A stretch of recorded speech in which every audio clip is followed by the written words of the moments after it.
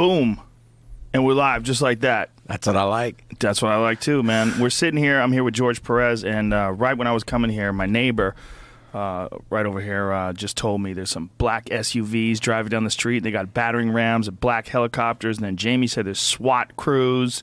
Some shit's going down, George Perez. Hey, I tweeted. Let people know you're in the area. Did you have location services turned on? You got to turn that shit off, man. They find you. That's how they find you, dude. They probably will find you. They probably do. That's why I'm convinced that's why Ari Shaffir went to a flip phone. Doesn't want that GPS on him. Doesn't want them tracking him with all those mushroom drops that he leaves everywhere. And so there's something going on. So while this podcast is happening, some shit is going on very close to us here. We're in Woodland Hills. So somewhere in this area, somewhere in the 818. I was nervous coming over here because of the area. Really? Yeah, I haven't been here since like 98. Is this a fucked up area? Well, we used to sell speed to people in Reseda. You still like to visit? So I remember they were like, don't turn right. Do not go that way.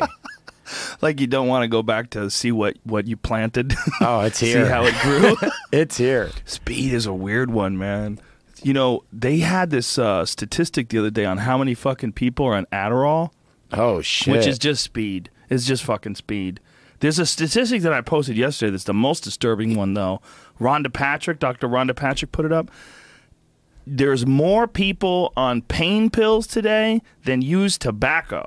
Fuck. Think about that. That's how crazy the pain pill business has gotten. Think about all the dip, all the people that chew, all the people that smoke cigars and cigarettes. All that combined, there's more people on pain pills. And it's weird because they took cigarettes away from baseball. Remember, they used to smoke in the 80s. You could smoke in baseball and you could dip. I don't remember. I remember you could dip. You can't dip anymore? No. No, nothing. I mean, I don't know about professional. I know you can't dip in college. But they used to smoke cigarettes in the games, in the dugouts. Wow. I only know because sometimes I stay up late and I watch ESPN and I'm like, oh, shit, you could smoke back then. So you watch like an old game and they'll show them still smoking? It was like ESPN has classics, and it was like a classics like World Series, and I think it was Reggie Jackson smoking in the dugout. Look at him. Look at that right there. Keith Hernandez enjoys a dugout cigarette. What year is that from, Jamie? It says 19-something, 87. 1987 game. Yeah, they used to smoke cigarettes. And then spit. They were always chewing and spitting. And now they're popping pills and getting concussions. Well, they definitely are popping pills. Apparently, that's another big problem. Adderall is a big problem with baseball because it helps them focus and concentrate on hitting the ball better. That's just fucking crazy to me how they prescribe you speed to get smarter. Yeah, well, it accelerates. Well, for apparently when... Whose is that? Is that me? That's not me. Did I ding? Somebody ding. When you have ADD, which is real debatable whether or not that shit's real, or how many people actually. I mean, is it just people with energy? Is it just people who are bored? They don't want to concentrate on whatever the fuck you want them to concentrate on. I mean, I don't know exactly know what ADD really is because I think it's severely overprescribed by everyone's measures. But when you have it, when you give them speed, it helps them calm down somehow or another. I don't get it. Yeah, it seems. It must be like a focus speed they give or like a special something they found in there because back in my days when I did speed, I couldn't focus on shit. Well, maybe that's because you don't have it, though, because you don't have ADD, whatever that means. But if ADD doesn't exist, then maybe it's just something that makes everybody focus. Well, I think ADD most likely is just there's a bunch of behaviors. There's a bunch of like different ways people behave, and there's a bunch of ways their mind works. And some people, they like to stay calm and focus on one thing, and they like peace and quiet. And other people are scattered as fuck, and they're thinking about a million different things, and they can't concentrate. Speed, apparently, for those people helps them concentrate. But the question is, like, if someone is, like, I had a next-door neighbor, and this next-door neighbor, his kid was just a regular fucking kid, and they put the kid on Prozac. Oh. It was really weird, man. They were like, "Oh, you can't concentrate. He's all over the place." So we put him on, and I couldn't even talk to the dude. I was just like, "This is crazy. You're medicating he's like an 8 or 9 year old kid. He's just a fucking kid." Most kids, when they go to school, they don't want to pay attention to whatever the fuck the teacher's talking about.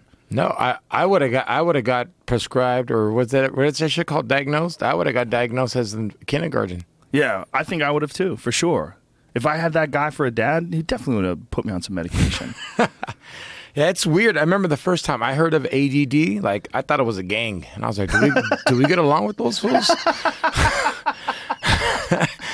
And they were like, nah, fool, it's a focusing shit. And I was just like, oh, what the hell? A focusing shit. Yeah. So the kind of speed that you would tell these people out here, like what kind of speed was that? Back then, it used to be called crank. You remember crank? I do remember crank. Yeah, What it is was crank? What is that? I don't know. I think crank is just like the best part of the strychnine because it's made out of am I right? The best part of poison. Yeah. And we used to sell a Strychnine. peanut butter one. It was a peanut butter one. It was weird because, like, back in those days, speed had a taste that was just like awful. It was like rotten cactus cooler. That's what it tasted like. Like a rotten cactus cooler. You ever left the cactus cooler out? That's Yeah. Yeah. And so it was made with a peanut butter taste? It was weird, yeah. I mean, I don't remember who we were getting it from. I just remember the guy going, because we used to hit it out of a bong. So it was, dude, we were crazy. And I'd be like, fuck, this shit tastes like peanut butter. So, yeah, I started focusing on peanut butter sandwiches. You focused. That's so bizarre. So when you would do that back then, you would have to, like, how do you get into the speed business? Like, you'd have to find somebody who's cooking it? Yeah, I mean, yeah, it was weird because I'm like, 20 years old. I just left my lady for being a tweaker, like a crazy one. And then it just got me involved to be like, no, fuck this. I need to make money. And my buddies, go ahead. So I was going to say, so she was a crazy tweaker? She was like hardcore. Like, still to this day. Still alive? Still. Dude, she has 7 kids from 6 guys. Oh, good kid. And she's that kind of girl that's just pretty where a guy will be like, I'll pay for whatever you want. And she's with it. Wow. I'm just happy I was the first one and I got out. Yeah. Man. That's a weird one, right? People that are on speed. I hung out with a dude recently that was on speed. He didn't want to admit he was on speed, but you could tell because he would do things like he was standing, we would talk, and he'd turn like real quick. Yeah. And then he'd like kind of collect himself and then turn real quick. And like, why? And me and a couple of my buddies were like, why is he moving so fast and then trying to calm himself down? And like he was driving us, and when he was driving, he would make like these quick turns and then correct. Yeah. And you could see him like trying to calm himself. I'm like, this guy's on fucking speed, man. What's going on is he made a move and then he looked at you to be like, fuck, does he know I'm on it? Okay, regather myself. Calm. I mean, I would look at the way he was turning. It was like he heard a loud noise. Like, Yeah. like for everything he did. He was Well, like, your senses are up. Yeah. Your senses are up. You're alert to anything and everything. It's up. I mean, Hitler gave it to his troops, right? Yeah. They say he invented it. I don't know if that's true. I think it was invented during that time. I don't think it was Hitler. I think Hitler was in the lab. I've got it. The way to rule the world. That's why his mustache is so little. He's off. I gotta keep this mustache tight and clean. No, I think they invented it during that era, and I know they gave it to the kamikazes too. That's how they got the kamikazes to fly those planes into battleships. They were just jacked up on meth. That's fucking crazy. Yeah, well, meth, speed, all that stuff is just those accelerants. Any of those things that just they fuck with your judgment. I remember there was this, I believe it was GQ. I was reading this article about this guy who was a lawyer, and he was this real successful lawyer, and he got involved somehow or another with a client that was a meth dealer. And so then all of a sudden he starts getting into the meth business. Oh, wow. He just realized, like, there's a lot of fucking money in this. Yes. And I guess he started doing meth, and then he started selling meth. And then one of the things they say is when you do a lot of meth, you start making like really poor judgment calls. You're like, this is fine. This is fine. This is going to work. So he started stockpiling meth in his fucking basement, like just it would stank. And like you open the door to his basement, like what the fuck is down there? Just big paint buckets filled with meth everywhere. And that can burn your body. It'll like jack you up. If you put it on your skin, it'll burn through within an hour. Really? Yeah, that's why those guys have those. They touch it when they cut it up, and then they touch their face. And that's how they get those holes in their face. I thought they started itching, like they would start scratching themselves, right? No, it's the touch, and then the touch becomes the crater or the pimple. Then they start picking at that. Yeah. Ooh. Yeah, I had a buddy. He'd walk around with like Band-Aids everywhere. Oh man! And I was like, "Fuck, dude, you need to chill." So this girl was all hopped up on My crank. baby's mom? Yeah, Yeah. The girl when you were 20. Yep. And then, but back then, I belonged to a gang, and like every gang has their hustle. Some gangs sell wax, some gangs sell weed, some gangs sell guns. Ours was speed. That was our hustle. Somebody was fucking somebody that could have got it, and we got it. Wow. Yeah, but it was weird because this is like 1998. So I remember we drove like you remember when the Thunderbird, the Ford car was cool? Yeah, the new one, right? But it was in 1998. Yeah. Yeah, I remember we had one and we were just like, yeah, we're Those gonna were get some dope. bitches from the 818. And yeah, it was fucking fun. You know what's weird about speed is when I was in prison, you could tell that these people are still tweakers because you know how you light a lighter? Your thumb goes down, and then when you hit the pipe, you spin your finger in this way. So that's how you're hitting a speed pipe, because you're spinning it. And I used to play handball with this guy, and he would do it every fucking time. He would just spin this hand and like light the lighter. Oh, he would like make the movements with his Yeah. fingers while he was playing And handball? I'm like, hey, dog, you do, like, we call it bomb. Hey, you do bomb? He's like, wow, you got some? I haven't done it in 2 years. I was like, fuck. We used to make fun of him, like, hey, don't hit the pipe, serve the ball. So for 2 years later, he's still making those motions? It's your body craves it. You can see it in people. Their body is just like, I need that motion. You notice when you see people doing the spinning with the lighter, they're tweakers. Wow. That's like something I discovered. You noticed it. Yeah. I was Pattern recognition. Yeah, thank you. Yeah. Well, it's amazing that 2 years out, he was still wanting it. No, in prison. Yeah, I mean 2 years out of away from it. Yeah, fiending it. Wow. Fiending. Couldn't wait. Oh. See, that's a guy that just can't get it. It's not like he's like gotten sober. He just can't get it. Yeah, there's a lot of those guys. I mean, like, there's a lot of people that when they go to prison, they're not druggies because to be a druggie in prison is to be looked frowned upon. So you're a man in there, and when you're in there, you're like, fuck that. I'm going to work out. I'm going to be strong. And then when you get out, it's temptation. You're good looking. You're healthy again. You're getting it. That's the weird part of prison. So most of the guys, when a guy's a junkie and he goes into prison, do they try to clean up or do they try to get it? Well, you have to clean up because if you don't clean up, they're going to call you a J-Cat. A J-Cat is like equivalent of a bum. But in prison, if you're a J-Cat, you're going to get picked on. People are going to laugh at you. You don't want to, like, you want to be clean and healthy. Really? Yes. That's interesting because that's like contrary to what a lot of people would think about prison. They would think, you go to prison, you gave up hope, and now you just let yourself go. And I mean, that's what you think because you're out there. But when you're in there, you notice people look at you and you want people to, like, I used to look at fools on drugs and be like, look at this fucking dude. All right, yeah, here's a soap. I know you don't got money because you're wasting it on everything. Here's a soup. I wanted to be that guy that was just, look at, homie's clean. He takes care of himself. He's a man of his word. And that's what people want is when you get out, it's there. Is that like one of the bigger misconceptions about prison? Like when you talk to people that haven't been to prison and don't know anything about prison, what do you think are like the big misconceptions? The big misconception is, do you get fucked in the ass? Do you get raped? That's the big one, right? Yeah, and I'm like, that shit is not even allowed. Like, you'll get killed for that shit. Because everyone's watching Gangland and they're watching, what's that, Lockup, MSNBC? Yeah. And those are only protective custody yards. They're never interviewing a real prison yard where the shit's rules are rules. That's it. You don't make them, you don't break them. You follow them. So, like, when you see that, you ever watch that? I think it was Locked Up. They had that dude was the booty bandit. You ever see that one? And I was watching that. I was like, how much of that guy is like just making shit up? Yeah, like there were stories they used to make up. This guy used to tell me, hey, dog, back in the days, there was this black guy in Corcoran. And if you fucked up, the guards would throw you in his cell.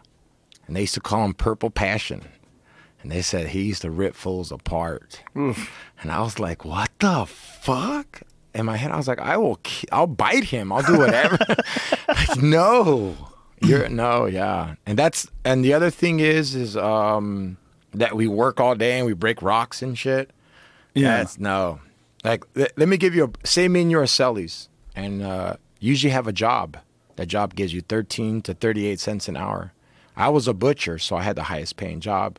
You would have been a butcher too. So we would get up at 4 o'clock, take a shower, clean our room, clean our cell. We'd go to work, come back, then eat with our people, go to yard, fuck around for a little bit, try to find a cigarette or something, go back to yard, and then boom, come back to the cell, and like, that's it.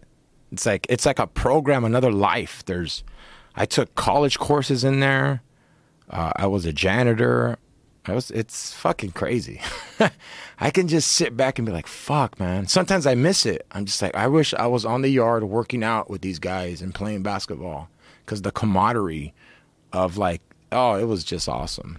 That's so crazy. So it was fun sometimes. Fuck yeah. Really? Fuck yeah. It was fun until like 12 o'clock hit or 9 o'clock hit. And I'm like, fuck, I want to go do a spot. Get me the fuck out of here. Right.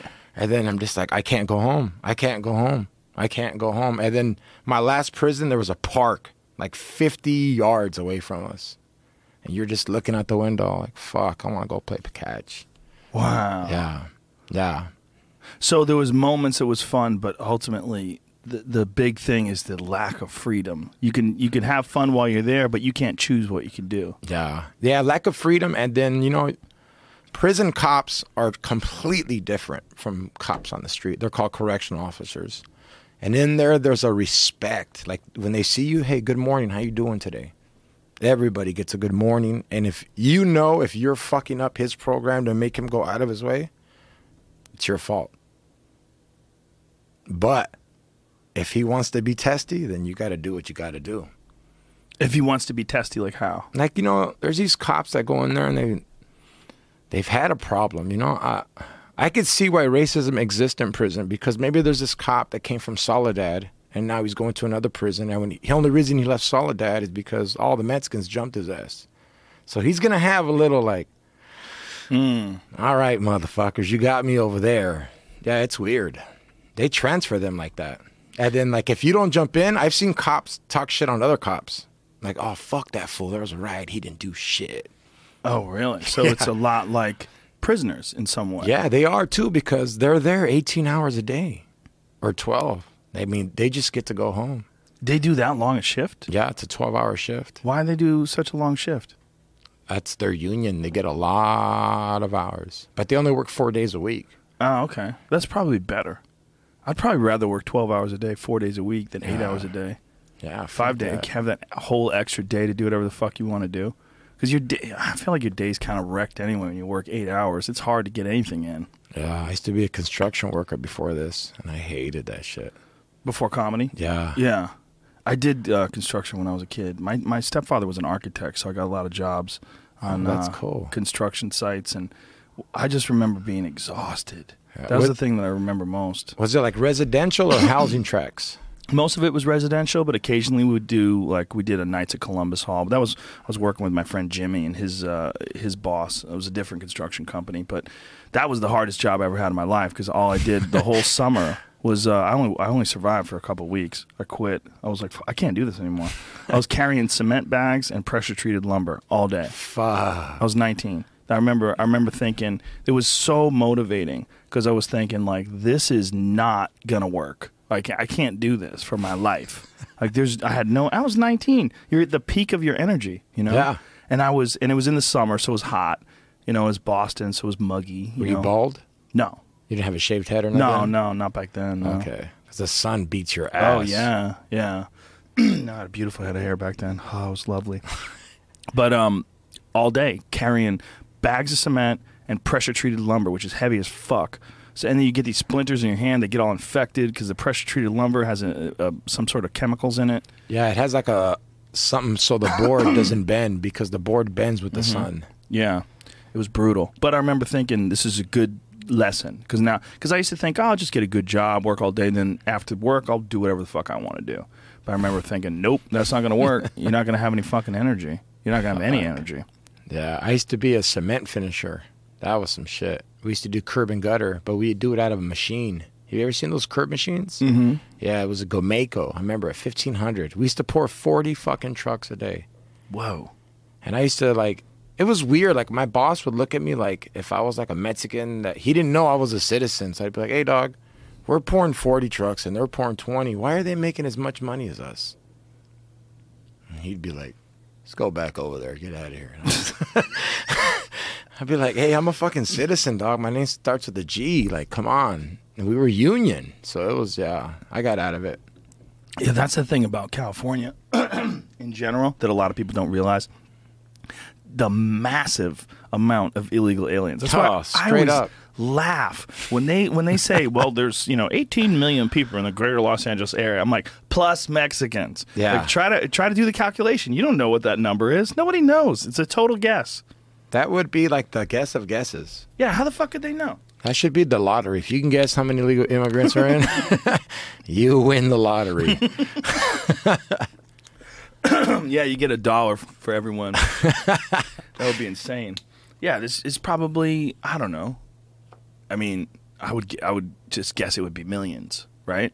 Have to be. There's so easy to get over here. And that's just Mexicans. You're missing Russians, El Salvadorians, Canadians. Yeah, Canadians. A lot of illegal Canadians because they blend right the fuck in. So they say about, you have no idea. And they're like, a boat? And they're like, what? We got one. We found him. How long were you in prison for? I did 3 years. 2 years, 11 months. So they just say 3. Tell me the story about it because you were telling me at the Comedy Store. It's kind of a fucked up story. Yeah. So, before I was a comedian, I was a gangster and I did construction. And then I used to play sports. I was real good in basketball. And I was playing at the park. And, basketball is a sport that's very physical. When you back someone in at the park, there's no ref. Right. So this fool's backing me in and trying to muscle me. So I'm like, all right. I go around him and I steal the ball. And it's all foul. I'm like, all right, here you go. Take it. So now me and him get physical and he elbows me. And I had to check myself. Like, hold up. Like, you're in my city. This is how I used to think back then, Joe. I'm like, you're in my city. I got jumped into my gang at this park. How am I going to let you elbow me? So I socked him. And we went at it, and I beat his ass. Bad. Like, you ever fight someone that, like, they don't stop?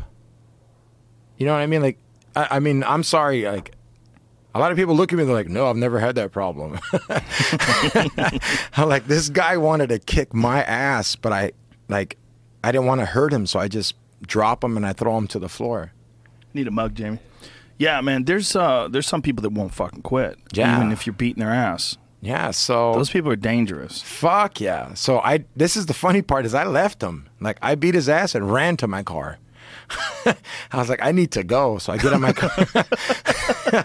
I get to my car and I take off. All right, cool.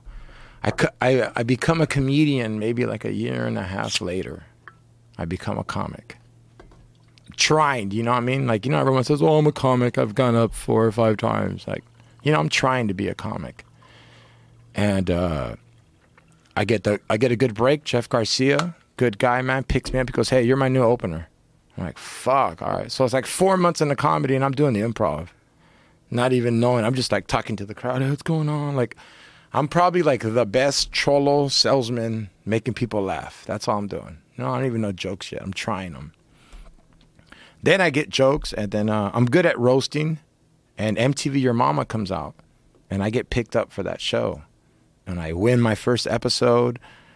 Fucking guy that I beat up sees me on TV. And he's like, oh shit, Cash Money. This fool got money. So this is the crazy part is a lot of people say, oh, there's statute of limitations and all that. Since it's a John Doe crime, it doesn't have it. If you don't know who beat you up, you don't have a limit of restrictions. So until they find out who beat you up, then the statute of limitations kicks in. I don't even know. That's how horrible my lawyer was. Wow, that seems crazy. So if you beat somebody up 50 years ago and they just found out your name, they could still sue you or take you to jail? I mean, I think it's, I don't know, probably like 5. So what year is this when this is all going on? 2004? 2000? No, this is 2002, 2003.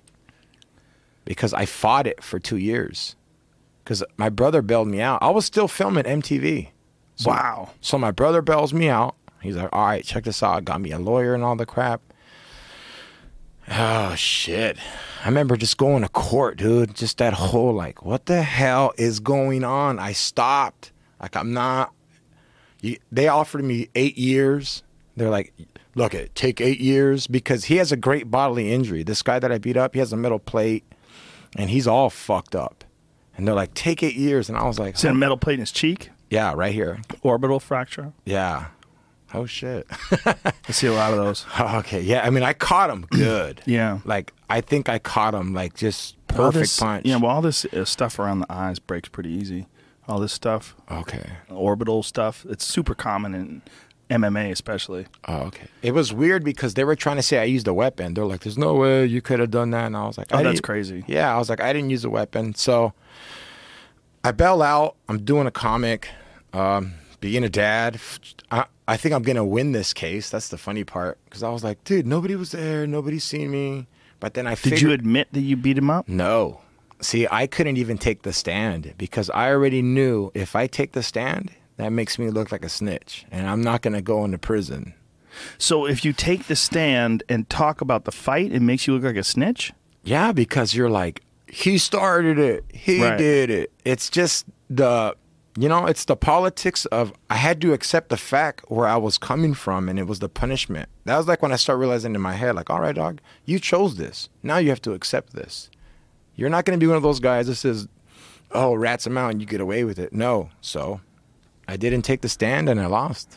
Wow. Well, if you did take the stand, what could you possibly have said? I think I would have incriminated myself.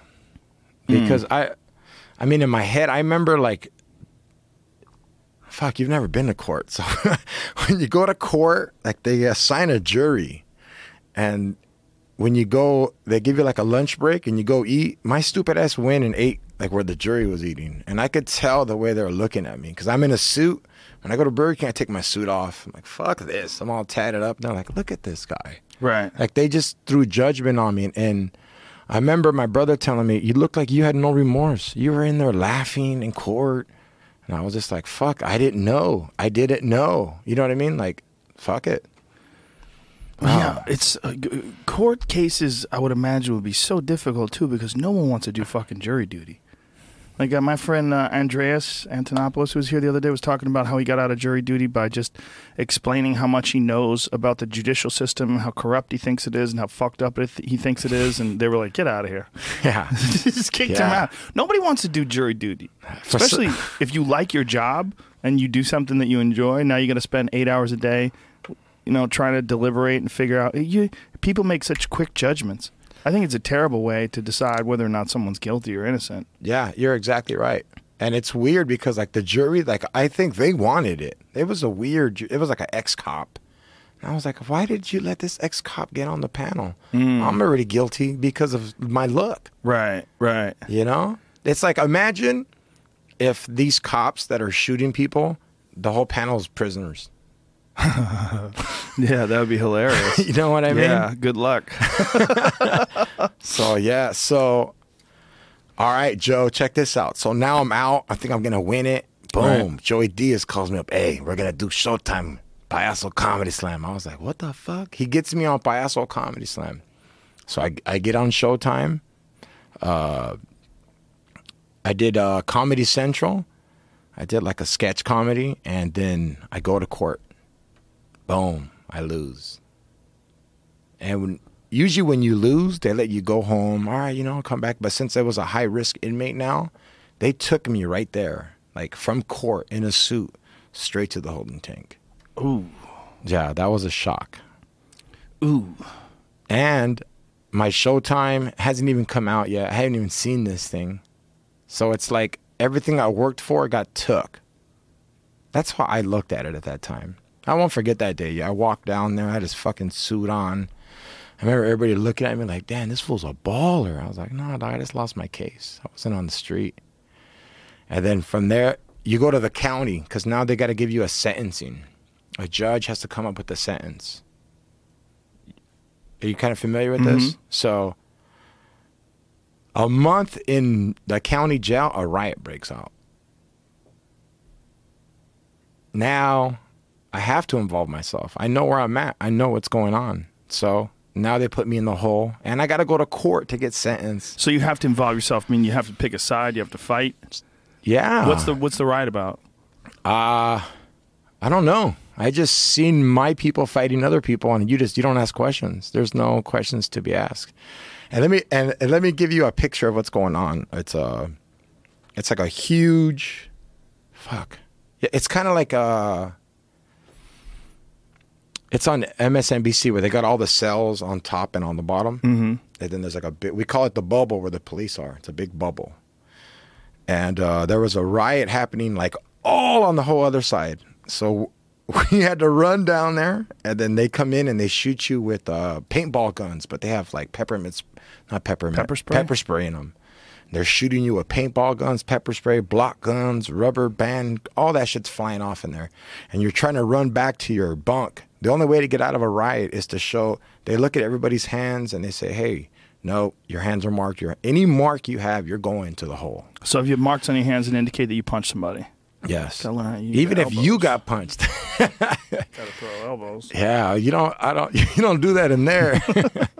No, it gets crazy, man. Like some people will throw hot water on you. Ooh. Yeah, it's all out for everybody. But this is just a county. And did you ever find out what the riot was about? No, I didn't. You don't ask questions. Wow. Yeah, the more questions you ask, the more like people want to. Oh, you want to find out who did? All right, Mr. Investigator, come on, we got something for you. So I stay quiet. No, all right. Psh. And I was just like, hey, I was there. Cool. So you just knew what you had to do. You knew what your role had to be in order to stay safe. Yeah, dude, I've heard other stories from like other inmates that are like, yeah, dog, I went to Chino and there was a riot going on. And I told myself, fuck, if I don't get in this, I'm going to have to pay. He's like, I just ran and I jumped into it and he got stabbed. Wow. Yeah. But he goes, hey, dog, I got my stripes. And I was like, wow. Yeah. What is a stripe? What do you mean by stripes? Well, stripes is kind of like a saying, like, you know, this homie's down, this guy's down. I don't know how other races do it, but like, you know, it's like, hey, I've been with this fool in a yard. He's down for his, you know, because you want to be by someone that you're in there to protect your life. Right. So you want to be with people like that. You know what I mean? I mean, you're trying to go home and better yourself. But at the end of the day, nah. So in a lot of ways, like with a riot, you want someone that's like a soldier. You want a soldier. You don't want a soldier going, asking the sergeant, hey, sergeant, what is the plan? Why are we doing this? Do we know who these people are? What do they do to us? Is this right? No, is there HR? You know, you want, sir, yes, sir. Yeah. That's what you want. You want someone who's just going to go. Yeah. But in there, it's just... You know, any little disrespect can trigger and start anything, and you just have to follow suit. Wow. Like if you're my cellie and the cop pushes or punches you, I have to jump in for you no matter, even if I'm going home that fucking day. Oh. Or the next day. It goes down. You have to. It's just what it is. So the riot breaks out, you get involved in the riot, you get thrown in the hole, and then what happens? So I'm in the hole. Man, the hole's fucking horrible. I get staph on my fucking ass on the side because they only gave me 1 bar of soap and I was in there for like 28 days. And then I remember I was cleaning my toilet with it in my room with the soap, and then I ran out, so I was just taking showers with water. And then I noticed I had like an ingrown hair on the side and it just got infected. So that's how it starts. Yeah. Folliculitis, yeah. And it's crazy because there's a little button you can push. Like if you're dying. And I had like I had a fever, and I remember pushed the button. I told the guard, "Hey, man, I know it's night shift, and I don't want to bug you, cause, man, but I didn't say like my ass is bleeding, but I was like, cause you have to. I was like, hey, the side of my ass is bleeding, so you're gonna need to call a vet, or not a vet. You're gonna need to call like somebody." And he's just like, "Stop playing games." I'm like, and they have cameras in there.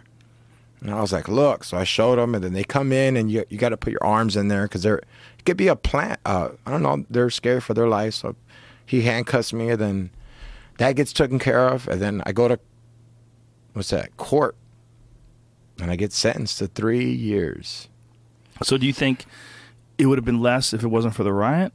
No. The The riot it was cool because at that time when it was going on, there was riots breaking out everywhere. And my lawyer was like, listen, Your Honor, he was only in a riot to protect his life. You know how like, Right. You don't know what's going on in there. And the judge was cool. And then a lot of my family and friends wrote letters for me telling the judge, hey, man, this guy changed his life. He's got the best peanut butter meth you can get your hands on.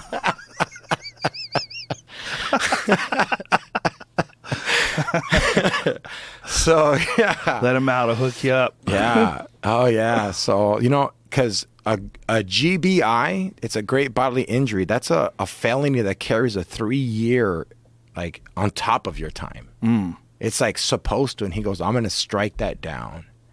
And I was just like, oh, my God. And in my head, I'm thinking, oh, you only do halftime, so I'm going to get out a year and a half. Because he even told me, you're doing good, guy, but somebody got hurt. And I was like, all right. So, boom. I hit Wasco. Wasco's a reception yard where, like, if you're from Orange County, L.A., Bakersfield, and I think some part of Riverside, they send you to that yard for reception. It's where for 90 days, you're on lockdown, 23-hour lockdown, and you only get like an hour of day room, and they're evaluating you to see how you act with other inmates. Where are they going to put you? Are they going to put you on a level 4 yard, a level 3 yard, a level 2 yard? Yeah. Damn. You know what a level 4, a level 3, 2 is? No, give me the difference. A level 4 yard is for people that have a lot of points, like violent crime, like, oh, he's in here for carjacking, kidnapping, and all that. You're going on a level 4 yard.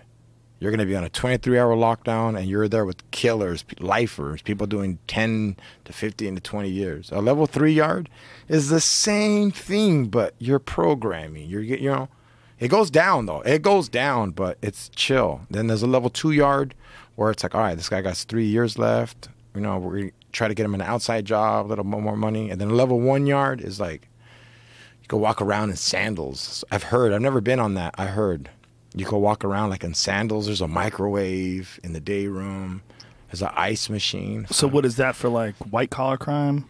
No. A level 1 yard would be like,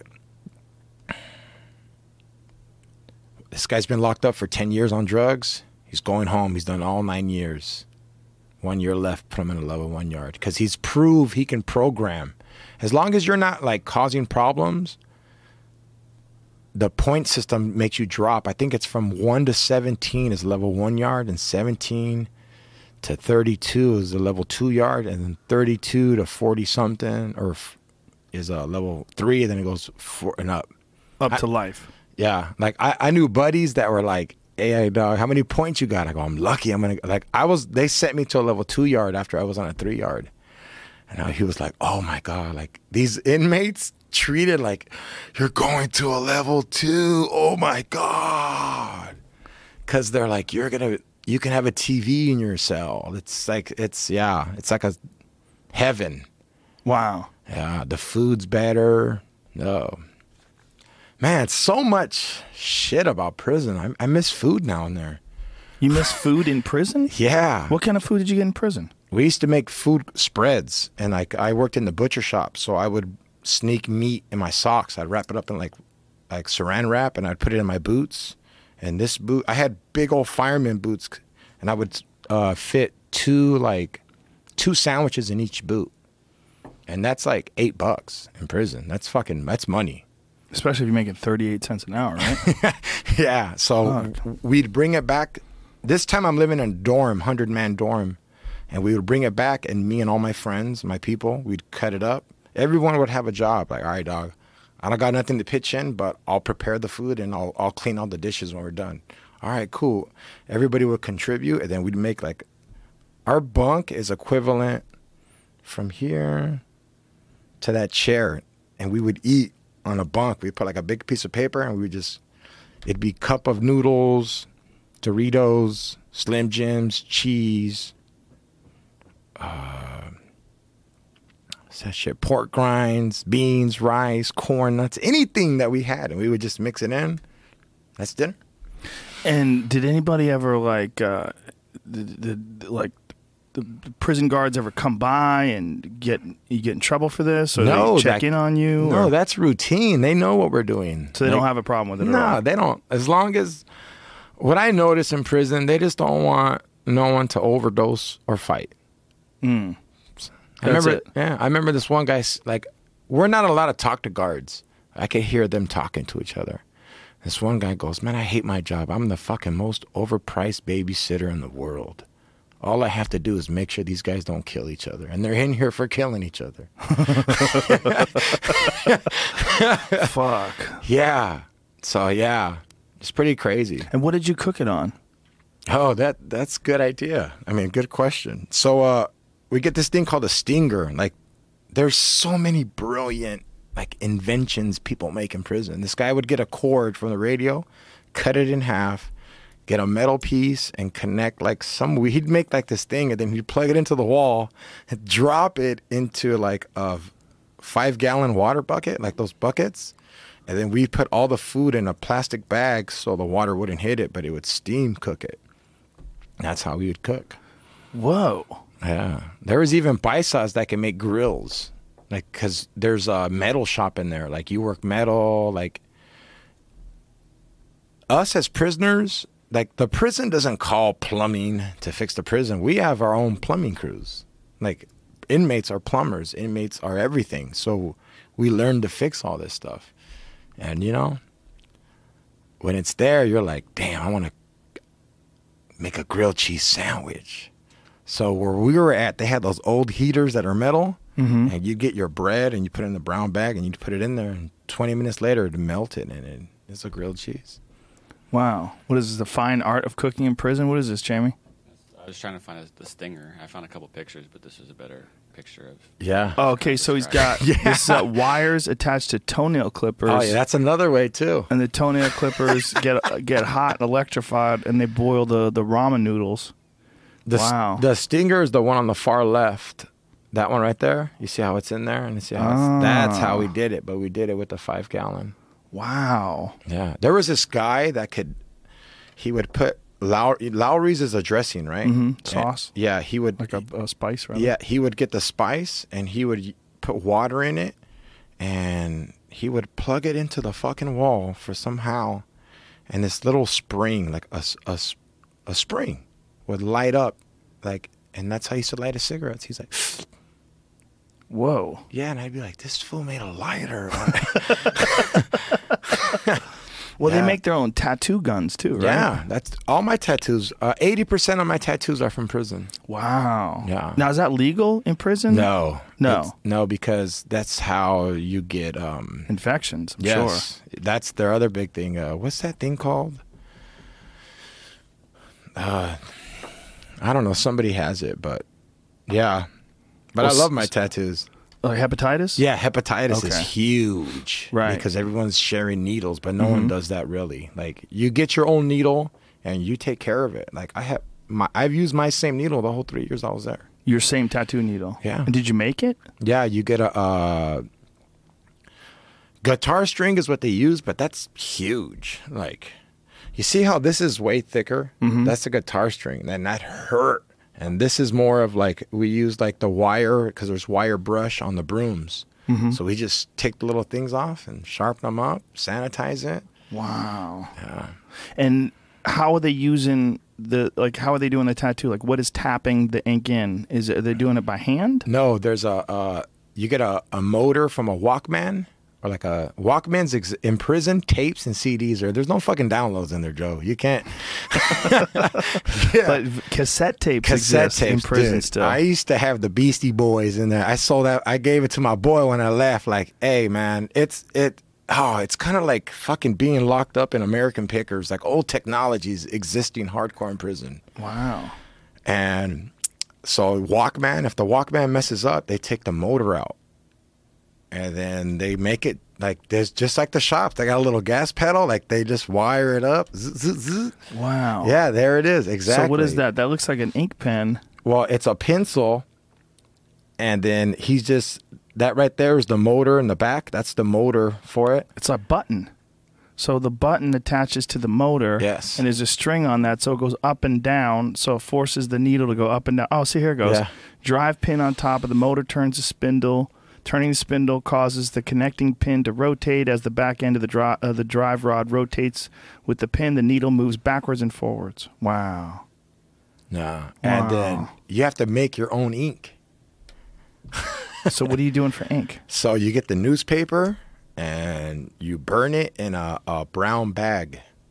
And you just let it burn. And then the ink from the paper becomes ashes. And you get all these ashes and you put it in like this, or like a little like Advil or like a little aspirin thing. And you put 2 little rocks in there, or 3, and then a little bit of water, and shake that shit for 3 or 4 days, and it'll become the ink again. 3 or 4 days? Yeah. It's a long process. So how'd they figure Come out on, the you process? got all day. You got plenty of time. Yeah, I mean, you don't do it like for 24 hours. You just come back, let it sit. Because I've had tattoos that fall off. Like the ink on this one, it wasn't done right. Oh, I see.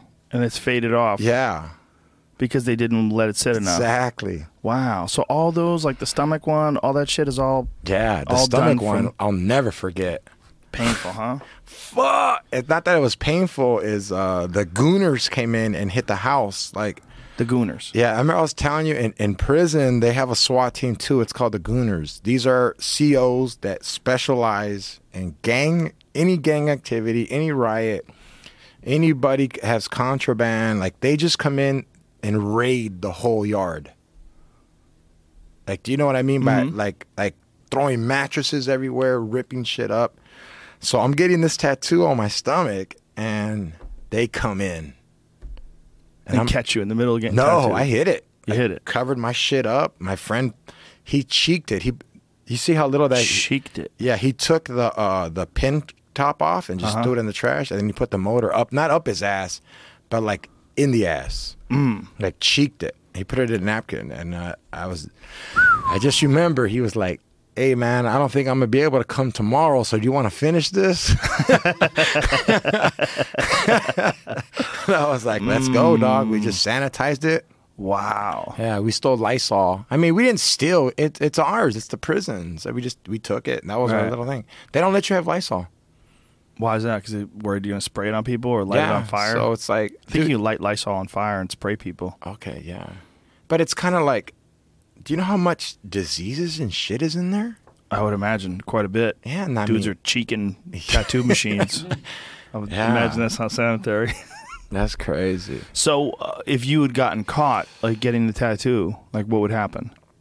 Oh, so if you get caught now, I think they give you a 115. Now 115 can make you get bad points. So like, say I'm on a level 2 yard and I get caught getting tatted, they're like, "Hey homie, we don't want this here. That's for the crazier yards." So they ship you over there. Wow, just for a tattoo. Yeah, because to them you've hurt your body. That's hilarious. Yeah. There's some good tattoo artists in prison, though. I've seen some great work Yeah, that there's came some- out of prison. There's some bomb-ass guys in there. Yeah, there's some websites that are dedicated to great tattoo art from prison. See if you can find some of that. But some of those guys are like legit artists, Yeah. like as good or close to it as like Mr. Cartoon, like that level. I've seen some like high level. I've seen stuff. some. Yeah, I mean, I'm pretty sure Mr. Cartoon. Rumors are, I don't know, I won't call it, but I know artists that do. Their friends are doing life in prison, and they send them patterns. Look home. at that. Yeah, That is from fucking jail. Yeah. That's amazing. and that's not with no shop. You can't Google, expand, none of that.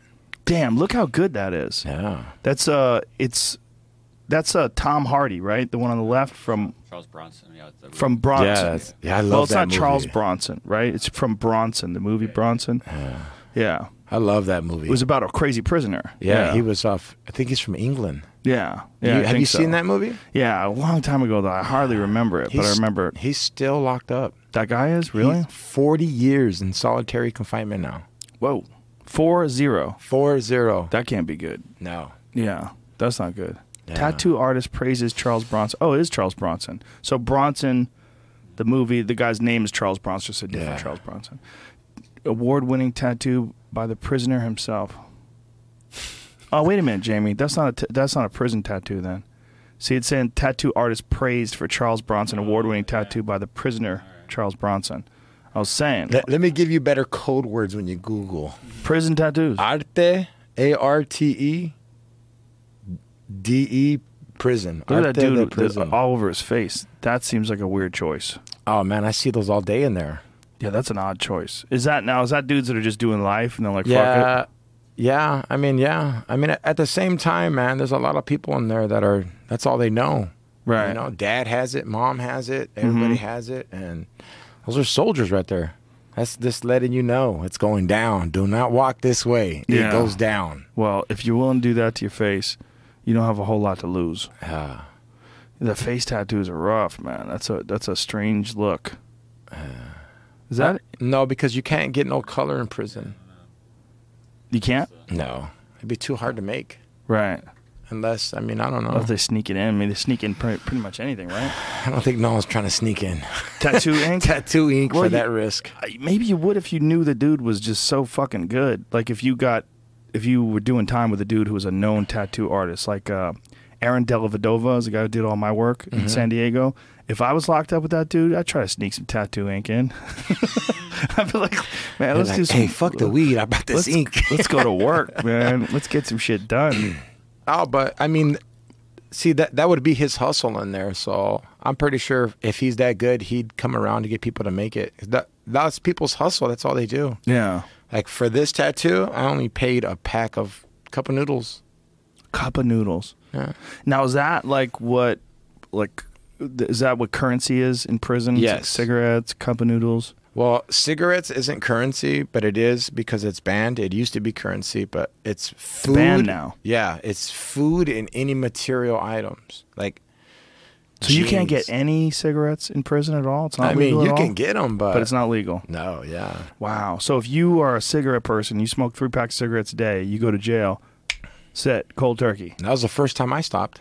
Oh, yeah? Yeah, I didn't get a cigarette for the first 10 months. Wow. Yeah, and then I had a cellie that came from Santa Barbara, and in Santa Barbara, they let you have cigarettes in their farming. So homie snuck it. I don't know how he did it, but Probably up his own. yeah. So when you're farming, like you're out there farming in Santa Barbara, then you can have cigarettes? Yeah, because it's an outside facility. Oh, okay. It's not entrapped in the building. Oh, okay. So is the idea about smoking in the building that you don't want people to get secondhand smoke or something like that? Is that what it is? I think. I mean, that's what they said. This is 2000. This happened in 2006, 2007. So the laws might have changed. It was interesting because when I first moved here in '94, you could still smoke in bars. You could smoke everywhere. Everywhere had cigarettes. I believe that Comedy Store had cigarettes, if I remember correctly. I believe they had ashtrays on every table, if I remember correctly. Yeah, yeah. If I remember correctly. I know a lot of clubs I worked at had smoking until the 2000s. Dallas was one of the last holdouts. I used to do the Addison Improv, and they would still have smoking. But they would have then they started having like an 8 p.m. non-smoking show for all the teetotalers. But I didn't mind it. You know, I know it's probably bad for you. But then I started hearing about women that would be like waitresses in bars, and they would work there for 15 years and get lung cancer. And it's like, oh, that's real. You can't. That's when I was like, because I was against it too. Like, what the fuck? I can't smoke. It's America. And then you're like, oh, I'm fucking her up. It's all my bad. Yeah. So when you went away, how hard was it to quit cigarettes? Was that one of the hardest things to do? You know, fuck. I never thought of this, but your mind. I mean, you're looking for it. You're aggravated, but nah. But you weren't doing this, like the tweaker spinning his fingers. You weren't like doing this thing with your fingers. People would be like, what the fuck's he trying to do? Did you go back to smoking when you got out? Yeah, I had to. Because I was smoking in there. You were? Like, I was getting them later because I had that butcher job. So I was trading meat for cigarettes all day. All day. Like a couple cigarettes here and there? Fuck yeah. Like how many could you get a day? Man, I was living like a baller, Joe. Really? I smoked a cigarette every day for at least a year. Wow. Like a baller. One cigarette. One cigarette. Sometimes more. Sometimes more. Fuck and yeah. that one cigarette was like, oh, here it comes. Yeah. No, it was weird because... Making me want to smoke. I don't even smoke. like, I had a lighter too. So when you have a lighter, you can light other people's cigarettes. So you're like, hey, let me use your lighter. Like, nah. Let me light that for you. Here you go. So yeah, it was fun. Wow. It was fun. That's stupid ass of me. Wow. Yeah. So when do you smoke now still? Yeah, I still smoke. How much do you smoke? I smoke about I say a pack a day, but if I have a lot of things to do, a pack and a half. Wow. Yeah. But you know what? I've dropped everything else. No more peanut butter meth? No, I haven't done that in ever. Like, fuck that. Like, I don't do nothing else. And I smoke weed, but that's medicine. And what kind of, that's what I'm saying. Now, what kind of weightlifting facilities do they have in gyms or in prison? Because I've heard some prisons, they're trying to take that out. They're saying it makes prisoners more dangerous. Yeah. You know who took it out too was Arnold. Arnold was the one that took out sugar. That is fucking crazy. Yeah, the bodybuilding champion. That guy took out the weights? Yeah. Wow, that's fucked up. So, that is fucked up. Yeah. So, like, we have to improvise. So, when you're in prison, you have jumpsuits. And everyone wears big clothes. So, you cut the leg off your jumpsuit and you sew the bottom and you sew the sides. And then you get the other leg and you do the same thing. And then you fill it up with sand. Now you have a heavy bag. So, it's probably like 40-pound bag. And then you just get a tailor guy in there, or if you know how to do it, you put 2 little handles, and now you can do curls, or you can do forward raises. It's like anything, water weights. I mean, it's wild how we used to work out in there. Wow. So when you were there and you were working out, there wasn't any weights? No, there's no weights allowed at all, because you know how much people were killing each other? With weights? Yeah, just imagine. Yeah. You owe money and you're doing fucking bench press, and somebody just hit you with the 45 plate on the head. It's one hit. But that was always the scenes in the movies, man. It was dudes in the weight room. Yeah, it looked dope. I wanted to do it. Yeah. Imagine those old little benches. Yeah. Yeah. Yeah, but they do have them on level 1 yards. Really? Fire camp. Now they made it like a privilege. Like if you're in fire camp. What's fire camp? Fire camp is all the inmates, they make them go brush the fire for all these huge fires. Oh, okay. All the inmates are like, they're fighting the fires, and then they only do 1/3 of their time. That's awesome, but you can't be a violent offender in there. So I was disqualified from that. So they do that so that you could be more robust physically, so you could do the job better? Yeah, and it's just like... It's a privilege. They don't live in cells. They live like in a room like this. Wow. And they got bunks, and they have like a little weight bench, curl bar, but if anything happens, immediately took away. So every race decides nothing could ever happen here. We need this for all of us. So it's like a little like, hey, we need this. Do not fuck this up. Wow. So what did you guys do for entertainment when you're in there? Oh, shit. Did you do stand-up in there at all? Yeah, I did later on. That's a crazy question. No one's really ever asked me that. Well, that's where Joey got started, you know? Yeah. But it was different because in my last year and a half, I'm locked up in Norco. So all these guards are Mexican. Most of them are Mexican. And they're like, I used to fucking see you at Wild Coyote. They're like, I just seen you on Showtime. And they're like, you're at the Ontario Improv. So, you know, they got together and they were like, hey, you want to do comedy? And I was just like, fuck, I did not want this. I did not want, like, to be popular. You know what I mean? Like, I didn't want to stay low-key? Yeah. Then I was just like, I don't know, man. Like, I'm offensive. I'll say something that'll start a riot. And they're like, nah. All the races already said you can say whatever you want. Like, they planned this shit. And I was like, all right, I'll do it. So. All the races. Yeah. So you have to have, like, a little race meeting. Oh, fuck yeah. Hell yeah. So how does that go down? I don't know. I wasn't involved in it. It's just. So they had to, like, meet with, like, maybe the guard leaders. went up to the white rep, the black rep, and all the reps was like, hey, man, check it out. You guys, we have a celebrity comedian here. That's how they pumped me up. I was like, motherfucker. I can't even get a week at the Improv, but I could get a week in prison. That's a good one. Thank you. So it was. Oh man, it was weird. I was scared as hell. Like no mic, and they put me in the TV room, and there was like 60 straight, like fools, like just like come on, dog, make us laugh. And like, Wow. you know, they never heard my jokes. So I did my whole set, and they were just like, oh. And then I guess one of the cops, this is the weird part, is all the cops left their dorms to come watch this show. And they went back, and then they told the inmates. So when I go to yard the next day, the inmates were like, hey, dog, how much you charge to come do a show in our room? And I was like, what do you mean? They're like, I heard you did comedy, and everybody said it was cool. All the racists said you were cool. And I was just like, I don't think I can go to your dorm, dude. That's like against the code. So the cops would be like, all right, everybody give them an item, and you can go in there and perform. An item. An item is like a soup, hot chocolate. So that's how people paid to come to your show? Yeah. Wow. Yeah, and it got to the point where I did every one on our yard. And I assembled like a little crew. I taught this guy how to open for me because he was cool-ass druggie from Whittier. He was stupid funny. You taught him how to do stand-up in No, the he joint? knew it, but didn't know he knew it. He knew it, but he never did it. Yeah, because like I remember he'd be Right. like, hey, dog, when I'm on the street, he has fucked up teeth. He's like, I call girls, and I'm like, they're like, how's your body? And he's like, I just smile. I'm like, chisel, you know? I was like, dog, that's a setup right there. Like, you just, and he did it, and the look on his face was cool, man. But I just remember he was like, hey, dog, I'm going to hit you up when I get out. We're going to go on the tour. I'm like, no, dog, you're a fucking tweaker. You know? Well, it's funny because people that can make people laugh, I always tell people, like, if you can make your friends laugh, you can make people you know laugh, it's entirely possible that you could be a comedian. It's the same thing. It's just a matter of whether or not you get these people to allow you inside their head. Yeah.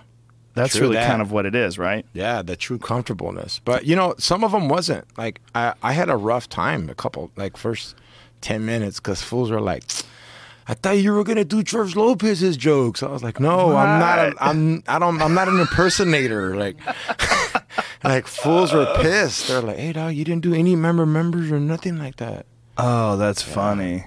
Yeah. So they just thought stand-up comedy is kind of like music. Yeah. Yeah, like you would just go up there and do like some hits. Yeah, they didn't know. Yeah. And this is the crazy part is the warden catches wind of this shit. And I'm in a program called SAP. It's Substance Abuse Program. And I'm only in it because you qualify for halftime if you take this program. So the warden's like, hey, Sacramento's coming down here. I want to show them a rehabilitated or criminal, whatever. I'm a felon, whatever.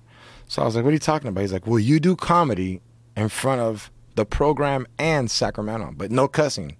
Duh. And I was like, I think this was the easiest deal I've ever made. I said, look, I'll do it if you bring me Kentucky Fried Chicken and soda. Wow. Joe, I was just saying it to talk shit, because you know how, like, Right. when I first started getting gigs, I'd always call Joey Diaz, hey, they're going to give me $700 if I go do Vicelli. He's like, town 2,000, dumbass. And let's give it.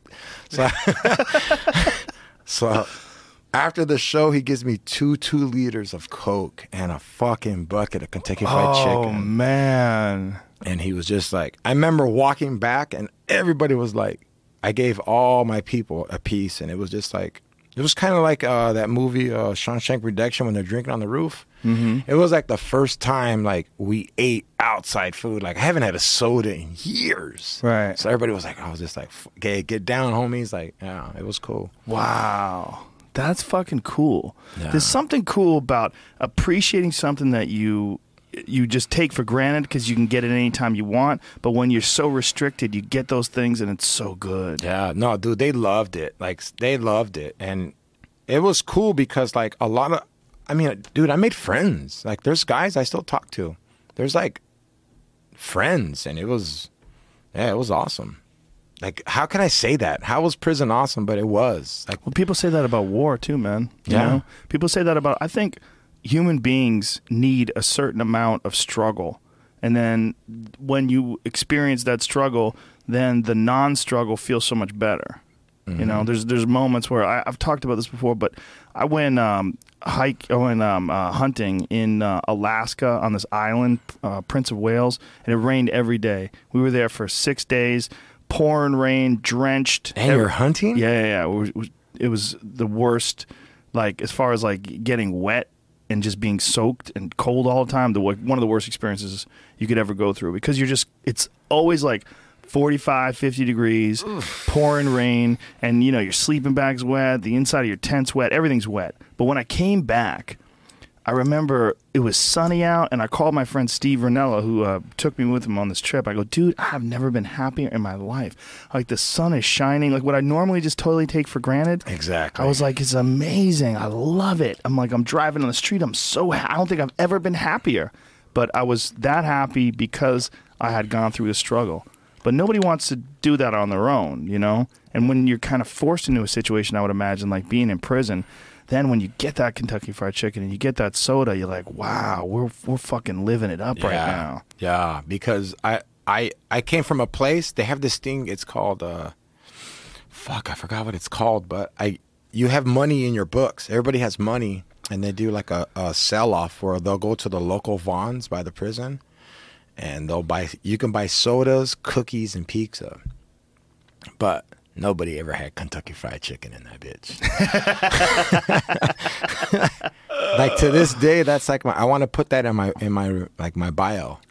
Had Kentucky Fried fucking Chicken in prison. Yeah, Kentucky Fried Chicken, I don't know what they do, but that is some special food. They just know how to do it, those fucking creeps. I know Kentucky Fried Chicken with El Yucateca hot sauce. Oh, yeah. When it's cold, especially. God damn, it's not. I know it's not good for you, folks. I don't eat it a lot, but it's a bad habit. Guilty pleasure. It's so good. You know what's crazy, Joe, is like, I'd be scared to go hunting. I trip out. Like, I don't know. I'd be scared. Like, I don't know. Like, I would look at, like, if I was going to shoot a deer, I don't know. But where you from, fool? Like, I don't. Like, I wouldn't fucking know how. You know what I mean? Or like, I don't know. It's crazy. I trip out. My dad hunted, and I was like, no, I ain't doing that shit. I'm scared. Scared of what though? What would we be scared of? I'm scared. Like, I'm gonna like. I don't know. Like, I'm scared. Like, the deer's fucking with me, and like, there's like someone else gonna come get me from over here. Like, I'm in their world. Right. I don't know. It feels like their world. That's the weirdest part about the woods. When you're hunting in the woods, and you lock eyes with an animal. It's like it's almost like it's almost psychedelic in some sort of a weird way. Like, brings you to another. It's like you feel like you're in another dimension. I know that sounds so stupid when I say it. Even I hear it myself. But when you lock eyes with when you're hunting, you lock eyes with an animal. The world changes. It's like the whole thing. You're in there, and you're in a totally different environment. An environment that doesn't give a fuck about you. It doesn't care if you like. You're used to your street. Oh, this is the deli that I eat at. This is where I do my laundry. It's all normal stuff, right? You have these patterns, and you just see people and you see cars, and like, this is my world. But then when you're in their world, you realize like, oh, this is a totally different world. This is like I went to another planet. Yeah. Fuck yeah. I mean, people try to get me to go camping. I'm like, nah, I'm cool, dog. Oh, man, you'd love it. This thing about it is you get used to it after a while, and it becomes normal. And then once it becomes normal, you realize like how peaceful it is. Like, we're just sitting down in the grass, like on the top of a mountain, like looking out at a valley. And you go, God, this is so beautiful. Like, you would pay, like, fuck museums. Like, go to that L.A. County Museum of Art, and you see these bullshit exhibits they have there. They're terrible to look at. They don't do a goddamn thing for you. Most of it modern abstract art. It's fucking ridiculously stupid. But I challenge anyone to go to Colorado, go to Boulder, Colorado, and look at the mountains. Go into the mountains and look at some of those peaks. Look at the Continental Divide. Yeah. It's like the most incredible piece of art you could ever see, and it's just nature. Yeah, it does something to you. Yeah, me and Red Band just got back from Denver, and it was cool. Denver's the shit. Yeah. I was first time there, so I wasn't used to, like, I guess somebody told me there's no water around, so like you get headaches. Well, it's not that there's no water, it's that you're at a very high altitude, and dehydration comes quicker for whatever reason, so you have to keep yourself hydrated. Yeah. It's super important. I guess you just dry out the environment. But people are cool as fuck, and Denver's like one of the best. It was always cool. But, Denver, for a long time, the city of Denver just didn't have weed laws. They're like, forget it. We don't give a fuck. You smoke weed, do whatever you want to do. We don't care. Like, wow. It was like when I first started working there, which I don't even know when I first started working there. It was a long time ago. But I remember the club owners would tell you, like, the city is essentially made weed decriminalized. Like, you don't get arrested for weed. They just don't arrest people for weed. That's awesome. And that was a long time ago. Then the state was the first to get gangster and say, fuck you, federal government. It's legal, so you could buy weed everywhere in Denver now. In Colorado, there are weed stores everywhere now. So because of that, the economy's booming. Real estate prices, I think they went up 14 or 16% inside of 2 years. Drunk driving deaths dropped to an all-time low. Wow. Violent crime dropped to an all-time low. It's amazing. Pill and opiate addiction dropped to an all-time low. Yeah, fuck those It's pills. amazing. Well, that's what's going on right now in Arizona. I don't know if you've been paying attention, but they're trying to pass it in Arizona. They're trying to pass legal weed in Arizona. Oh, wow. And the opposition has been alcohol companies and pain pills. Those are the ones who are spending the most money trying to keep weed illegal. Yeah, my buddy grows like legally, and he told me that they invented this new light that makes your weed grow faster, but all the tobacco companies got together and bought all those lights. So every time this guy puts out new lights, the tobacco company buys them all. Wow. And I mean, I haven't looked into it. And then he goes, the only other reason we can't make it legal here is because every time they put the THC in the rolling things to mix, like to put them in cigarettes, it gets too sticky and it messes the machines up. And I was just like, I never even thought of that. So just hire people to do it by hand. Yeah. Go to Gino from LA Speedweed. Look. That's why they have these tubes, folks. See, people don't understand. People that live in other barbaric parts of America, where it's hard to get weed, we get these joints, and they're exactly the same every time. Look at that. It's goddamn perfect. Yeah. It's got a little paper tube at the bottom. The weed all sits in the top. The problem with this stuff is, like you said, this is medicine. It's like medicine for life. But if you smoke it, people think you're a loser. That's what trips me out. Yeah, they think that you're a druggie, and you're a fool. Something's wrong with you. Fuck them. Yeah. Fucking people. Tired of their bullshit, George Perez. You know what's weird is I have a 20-year-old son, and he smokes weed. And I kind of feel like an asshole because I'm like, you can't smoke that shit around me. He's like, why? And I said, just because, like, I just always want to feel like your dad. Like, just give me, I gave that to my dad. You got to let it go. I got a 20-year-old daughter. She smokes weed. In front There's of nothing you? wrong with it. In front of you and like, Not really, but she's had wine in front of me once. oh yeah, but he wants me like to roll it for him and hit I'll roll it it. for her. Listen, I don't think there's anything wrong with it. I think I'd be a hypocrite if I said there was. She's a smart girl. She knows what the fuck is up. You know, and when she was younger, her mother caught her with it, and it was like this big deal. I'm like, bitch, you smoke weed. Why are you getting mad at her? But it's one of those things where you feel like you're supposed to get mad at people. You're supposed to tell them, I'm like, listen, this is not bad for you. But there are drugs that are bad for you. So if I told you that this was bad for you and you realized it wasn't bad for you, first of all, I would be a massive hypocrite because I have weed tattooed on my body. Right? I'd be a massive hypocrite. And plus, I knew she's on YouTube. She's seen videos. Yeah. I mean, it's ridiculous. I talk about weed all the time. But more importantly, she wouldn't trust me about things that are bad for you. I'd be like, stay the fuck away from that peanut butter crank. Like, that is actually bad for you. And I told her, I said, we had a nice long discussion. I said, I've never done anything that's addictive other than alcohol. And I don't have whatever genetic predisposition to get addicted to alcohol. But I've never fucked with coke. I've never fucked with crank. I've never fucked with heroin because I don't want to ruin my life. I said, but there are some drugs that they're fun as long as you use them in moderation.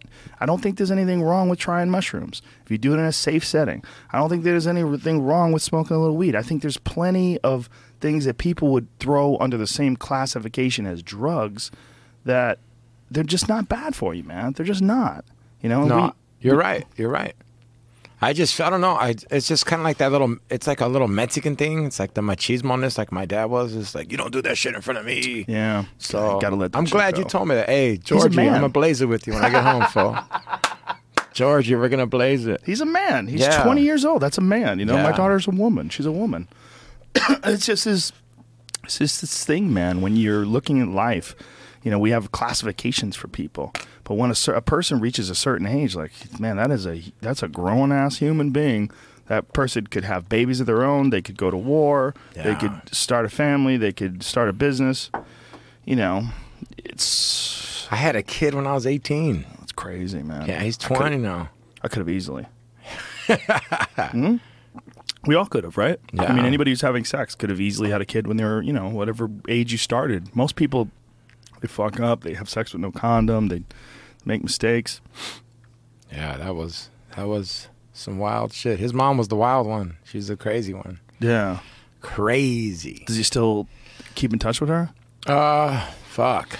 I mean, nah. I mean, he sees her once in a while, but I've had custody of him ever since he was 5 years old. Does he live with you now? He's lived with me ever since he was 5. Does he want to do stand-up? He did for a little bit, but he's more like, I don't know. Like, he's more like, both of my kids, I wish I could have been them because they weren't. I felt like I was a follower when I was a teenager because I wanted to be like a surfer skater, but I also wanted to be a gangster. They're surfer skaters and they're living life like they love. I love it, dude. My son lives by the beach. He surfs. He like. Oh, that's awesome. Yeah, he works at In-N-Out. My other son does choir. Like all the things I wanted to do, they're doing. So that's why I'm just like. Well, you're real honest, and you talk about things real honestly, and from that they can see like mistakes. Oh yes. And then not have to go through them themselves. It's like, I think parents that aren't honest about mistakes, I think they do themselves a disservice the way they raise their kids because your kid doesn't get to learn from your own fuck-ups, you know? Like, I think kids need to know that you're infallible or that you're not infallible, that you make mistakes. You're just a human. And that I think I used to do this bit, but it really does kind of apply, is that when you were little, like, remember when you were little, you used to think that they were real grown-ups. You used to like get upset about something. You go, one day I want to be a grown-up and everything's going to make sense. But it's never going to make sense. It's never going to make sense. I'm 49 years old. This doesn't make sense. None of this makes sense to me. Fuck Doesn't no. make sense at all. It's crazy. The life to this day is still so bizarre. There's no grown-ups. You just get older. And then one day you realize, like, oh, like I just got to find out how to be happy. That's all you have to do. How to find out how to be happy and create camaraderie. Like, create camaraderie amongst your friends and amongst your family and amongst the people that you love. Spread as much of that as you can. Like, that's what this is all about. Straight up. Just try to enjoy it as much as you can. Whatever this is, enjoy it as much as you can. Everything else is a trap. Everything else is a trap. All the other thoughts are traps. Collecting the most shit and having the biggest house and all that. And, you know, being the most famous or selling the most records or, you know, whatever the fuck you do, you know, selling the most $1 million houses. Almost all of it's bullshit. Yeah, some people just go out on missions. Man, I got a brother like that. I love you, but this fucker's great. Like, I think he made me how I am. I got 5 brothers. Whoa. All my older brothers are like teachers, like super successful. Not that I'm not, but it's just like, you can tell where it just turned with me. My older brother, he was like captain of the football team since like 6th grade. This fool was a captain. Played football with Marshall Falk, got his master's, and he's a trip. He was just so hard on like drill me all the time. Dude, he used to take me to the park, be like, hey, if that guy kicks your ass, I'm going to kick your ass. Go fight. And I'd be like, what the fuck?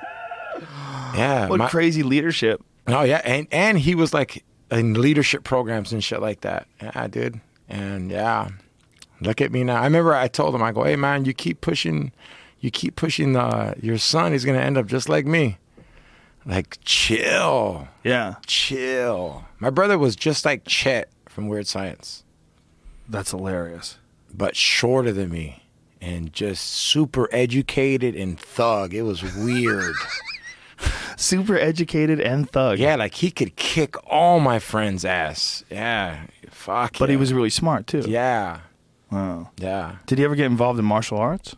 No. Probably should have done that. That's probably would have been his calling.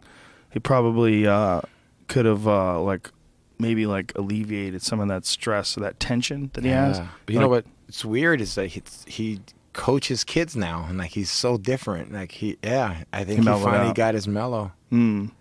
Yeah. Well, he had kids of his own. Yeah. He has that'll beautiful do little it, too. son. Yeah. But That'll do it. He's so competitive to this day. Yeah. Like I remember somebody was like, hey, I seen you on Comedy Central Rose Battle. He was like, yeah, but I graduated from Chapman.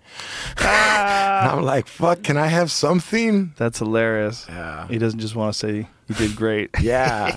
Like, he'll tell me like I did good on something else. You know what I usually think? I used to think, oh, well, that guy, just fuck those guys. Those guys are pains in the ass. It's too hard to deal with them.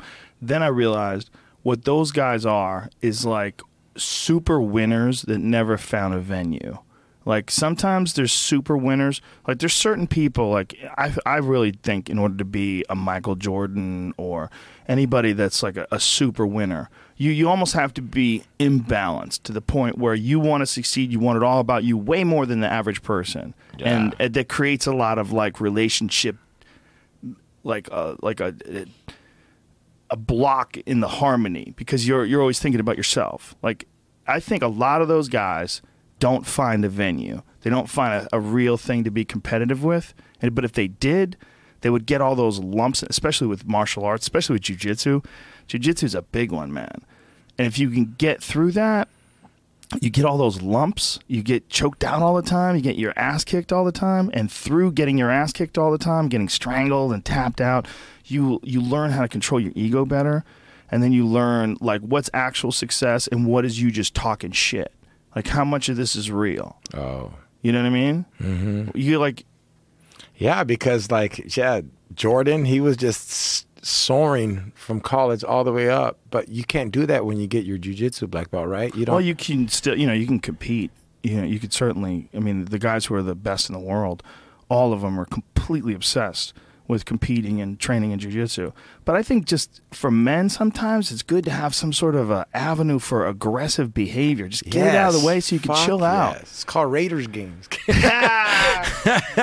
I really think that's what a lot of douchey guys are missing in their life. They're missing that outlet. I agree with you to that. And some girls, too, because girls now are just... I've seen more girls fight each other than I've seen guys fight each other at clubs lately. Yeah, I go to YouTube. I don't go to clubs. I watch that stuff from a distance. But yeah, girls beat the fuck out of each other. Now that they've seen all these MMA girls who know how to beat the fuck out of each other. I mean, Ronda Rousey. Well, first Gina Carano and Chris Cyborg. Those were the first ones. Like Gina Carano was like the first female superstar. But it never got as big as it is with the UFC. Like when Ronda Rousey became the first female superstar mixed martial artist, she became the first woman where dudes had to look at each other and go, do you think she can kick your ass? Yeah. And guys be like, fuck no. And the other guy would be like, fuck yes, she'd kick your ass. No, she wouldn't, bro. No, no. Guy, she would kick your... And they have these conversations. That's like literally the first time ever. Yeah. So fuck yeah. How I've many had that women have got conversation into fights or, started becoming a fighter because of her? Probably a giant number. Fuck yeah. I would love to see like a Chola come out of prison and get into that shit. Yeah. Especially if she could get good. If she had a good coach. That's so much of it, man. Yeah, the coaching. Oh, it's giant. It's giant. Say if you, George Perez, were a young guy, liked to fight, and you went to the wrong place, and they taught you bad things. They taught you. They had poor habits. They have their patterns, like how they fight, is like too predictable. They don't have a well-rounded game. Or you get lucky.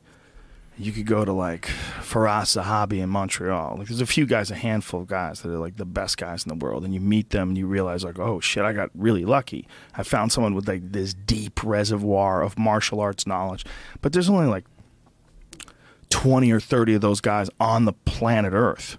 There's such a small number of like really good mixed martial arts in particular instructors. Yeah. There's a bunch of really good traditional martial arts instructors, like jiu-jitsu instructors, a ton of really good ones, a ton.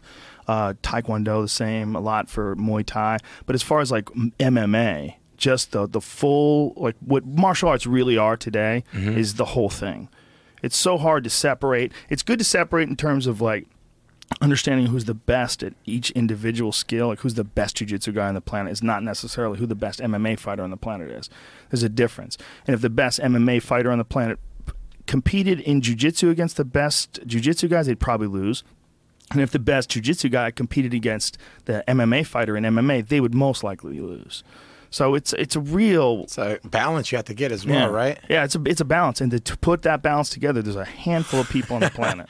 Fuck. Yeah. So if, a young guy wanted to become a martial artist, like it's so important to find a good school. It's everything. It's everything.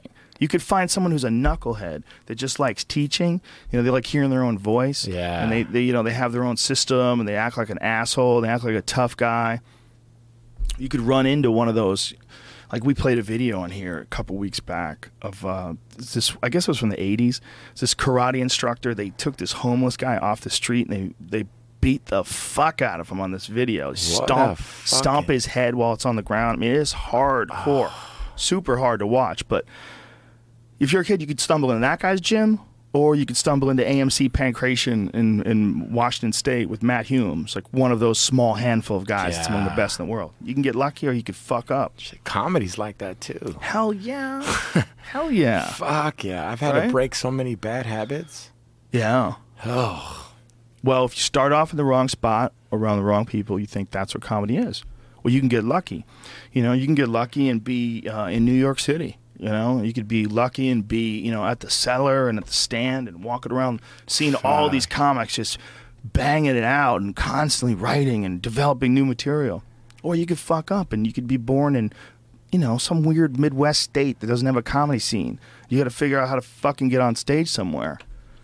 Yeah, fuck that. Yeah, man. If you're stuck somewhere that doesn't have a comedy scene and you want to try comedy, moving is fucking hard, man.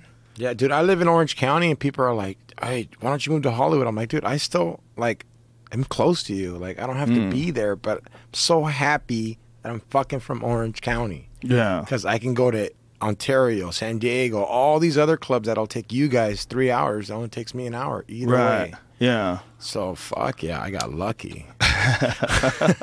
Well, this whole area is a great, but contrary to what people would think, is a great place to start.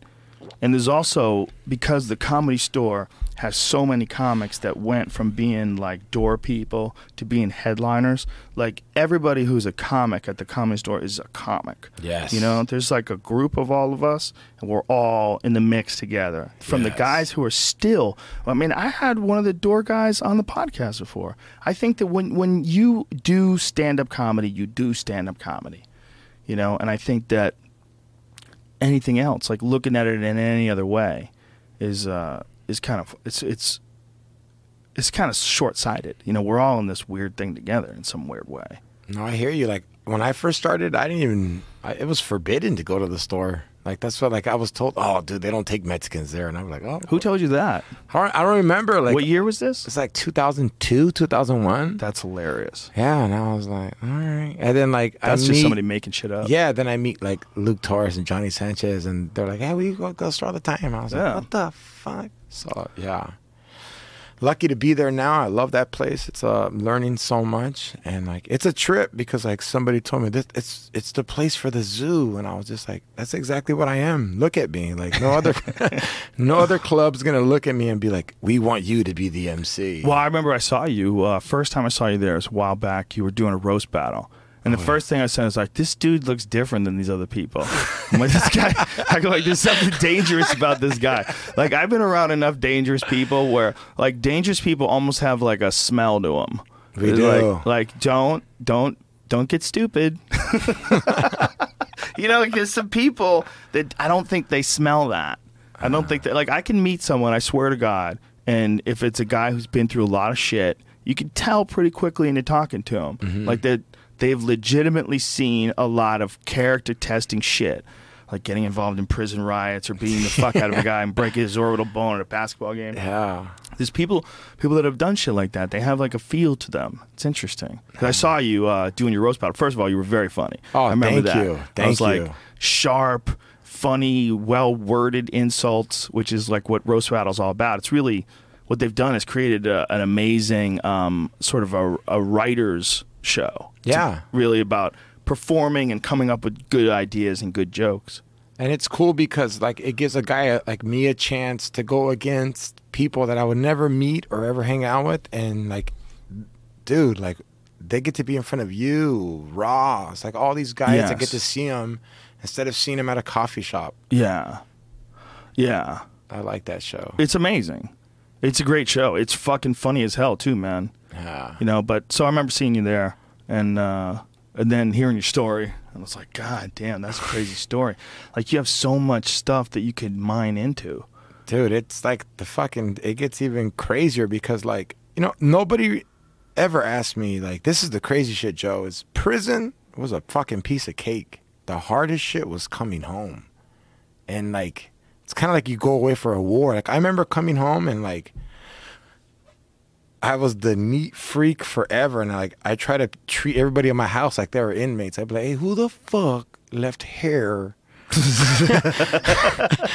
My kids are like, "Dad, my bad." And yeah, like I couldn't be around people too close. Like, wow. If I went to the store, I looked you in the eye, hey homie, I'm paying you here, and then people are like, what the fuck is wrong with this guy? I would never text nobody. I'd call, nobody would answer my call. I'm like, what the fuck is there? No one's answering my call. Nobody wants to answer calls anymore. Yeah, it's strange, right? A lot of weird shit about getting out. It was the fucking transition of transitions. And so you were institutionalized? Institutionalized, yeah, straight up. And like, you were only in there for 3 years, man. Imagine if you were in there for 20, 25. Fuck. Well, it's kind of like how you say it's who you affiliate yourself with, and then when you come from the street, there's codes that just you're taught from the beginning that are gonna follow you in there. So it's kind of like I was taught by the right people and the codes to go in there and just to come out. And to finally realize, like, hey, I'm not even going to gangbang no more. I don't even give a fuck. You can call me what you want to call me. I'm living life now for my kids, and then for me, and then I need this new generation. You know what I'm saying? Like, right. That was the whole weird transition as well. It's just like being on parole. Fuck, that was embarrassing. Is there a feeling like hoping that you could pull it off? Like I would imagine that something like parole, one of the big issues would be that if you know that someone's watching you and checking up on you all the time and evaluating you all the time, that puts almost additional pressure on you to fuck up. There's like a psychological thing that happens to people when like you were talking about your brother putting all that pressure on you, and then you respond from it. Like there's a pressure that you put on someone when you're monitoring their behavior. And I understand that you have to do it, especially if someone's committed violent crimes. You got to make sure they're doing all right and they're not doing anything stupid. You letting them free, right? I can understand it, but I'm just saying that psychologically, it probably has an adverse effect on the person. Like that's got to fuck with your head, man. Oh fuck yeah! It's oh shit. What does it feel like to have to check in with somebody? Fuck. It sucks because it's kind of like, imagine having a girlfriend that can just be like, fuck you, bitch, you're going to prison. Oh, man. That's exactly what it is. It's like you have to like, why didn't you answer my call? And I was like, I was on stage, asshole. My bad. I was working. I can't answer. And he was like, oh, Did they power trip on you? Yeah, they power trip. And plus, I was a high-risk inmate. So you're high control. When you're on parole, they get you as a, what's that shit called? I'm a high-risk inmate or normal parole. Normal parole, all you do is check in once a month. They don't come to your house. Maybe you piss test. I have to go into that office once a week, piss test every time I go in. Wow. And he comes to visit me with only an hour notice. Only an hour notice? Sometimes, if you're lucky. Sometimes they're just outside. Jesus Christ. That's so crazy, man. And this is the crazy part, is this guy thought I was drug dealing because I just got out of prison. And you're on parole for 3 years. So my first year, I got out and I couldn't work it out with my baby's mom. She was different and I became a different person. I wasn't that gangster that, you know what I mean? I came out like, nah. So we just went our own ways. My buddy just got a divorce and he had a badass house in Anaheim Hills. And he goes, hey, dog, like the bank's going to take the house. I think you have like a year. You can stay in there. He's like, I don't want to stay there. I hate that fucking house. Me and my wife divorced. So I was staying at this house for free and just paying the bills. And my parole officer's like, how in the fuck do you have a better house than me? Oh, he thought you were dealing drugs. Thought I was slanging. That's hilarious. Yeah. And then like, he was cool though. Cause like, he finally like treated me like I was a normal person. He confessed to me once. He's like, man, this is bullshit, George. He's like, I'm getting a fucking divorce. He was getting divorced too. And I guess they were cutting all the parole officers. They were doing a cut. So since he had bad credit, he couldn't be a casino cop. Wow. Bad credit. Yeah, if you have bad credit, you can't be a casino cop. I wonder why. I wonder if they think that you're too desperate for money. Probably. And then you might be able to accept bribes from people or something. Yeah, probably. But that was the only time that guy ever like talked to me, besides just like, and it'd be like, hey, take a piss in front of me. You know how weird that is? Right. Real weird. They got to look at your dick. right? You got to make sure you Yeah. don't have a rubber dick.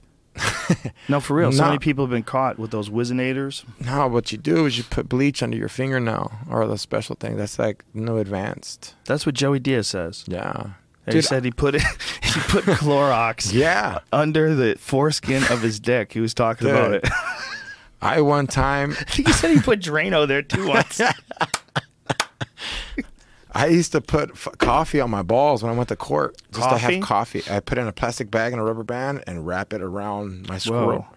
and go to court. But Why? you look like a pimp just going to court. Everyone, you're in like a 50 people in a jail cell. Right. And you're just right there, nothing to do. Oh, I want some coffee, homie. For reals. It's like that. And then everyone's like, shoot it. And it's like, when you're in there, you want it to be just like this. Hey, man, there's no responsibility, but just to be cool and be strong and fucking let's have fun, dog. Wow. You know? So you knew to keep coffee on your balls so that you could have it once you'd be in prison.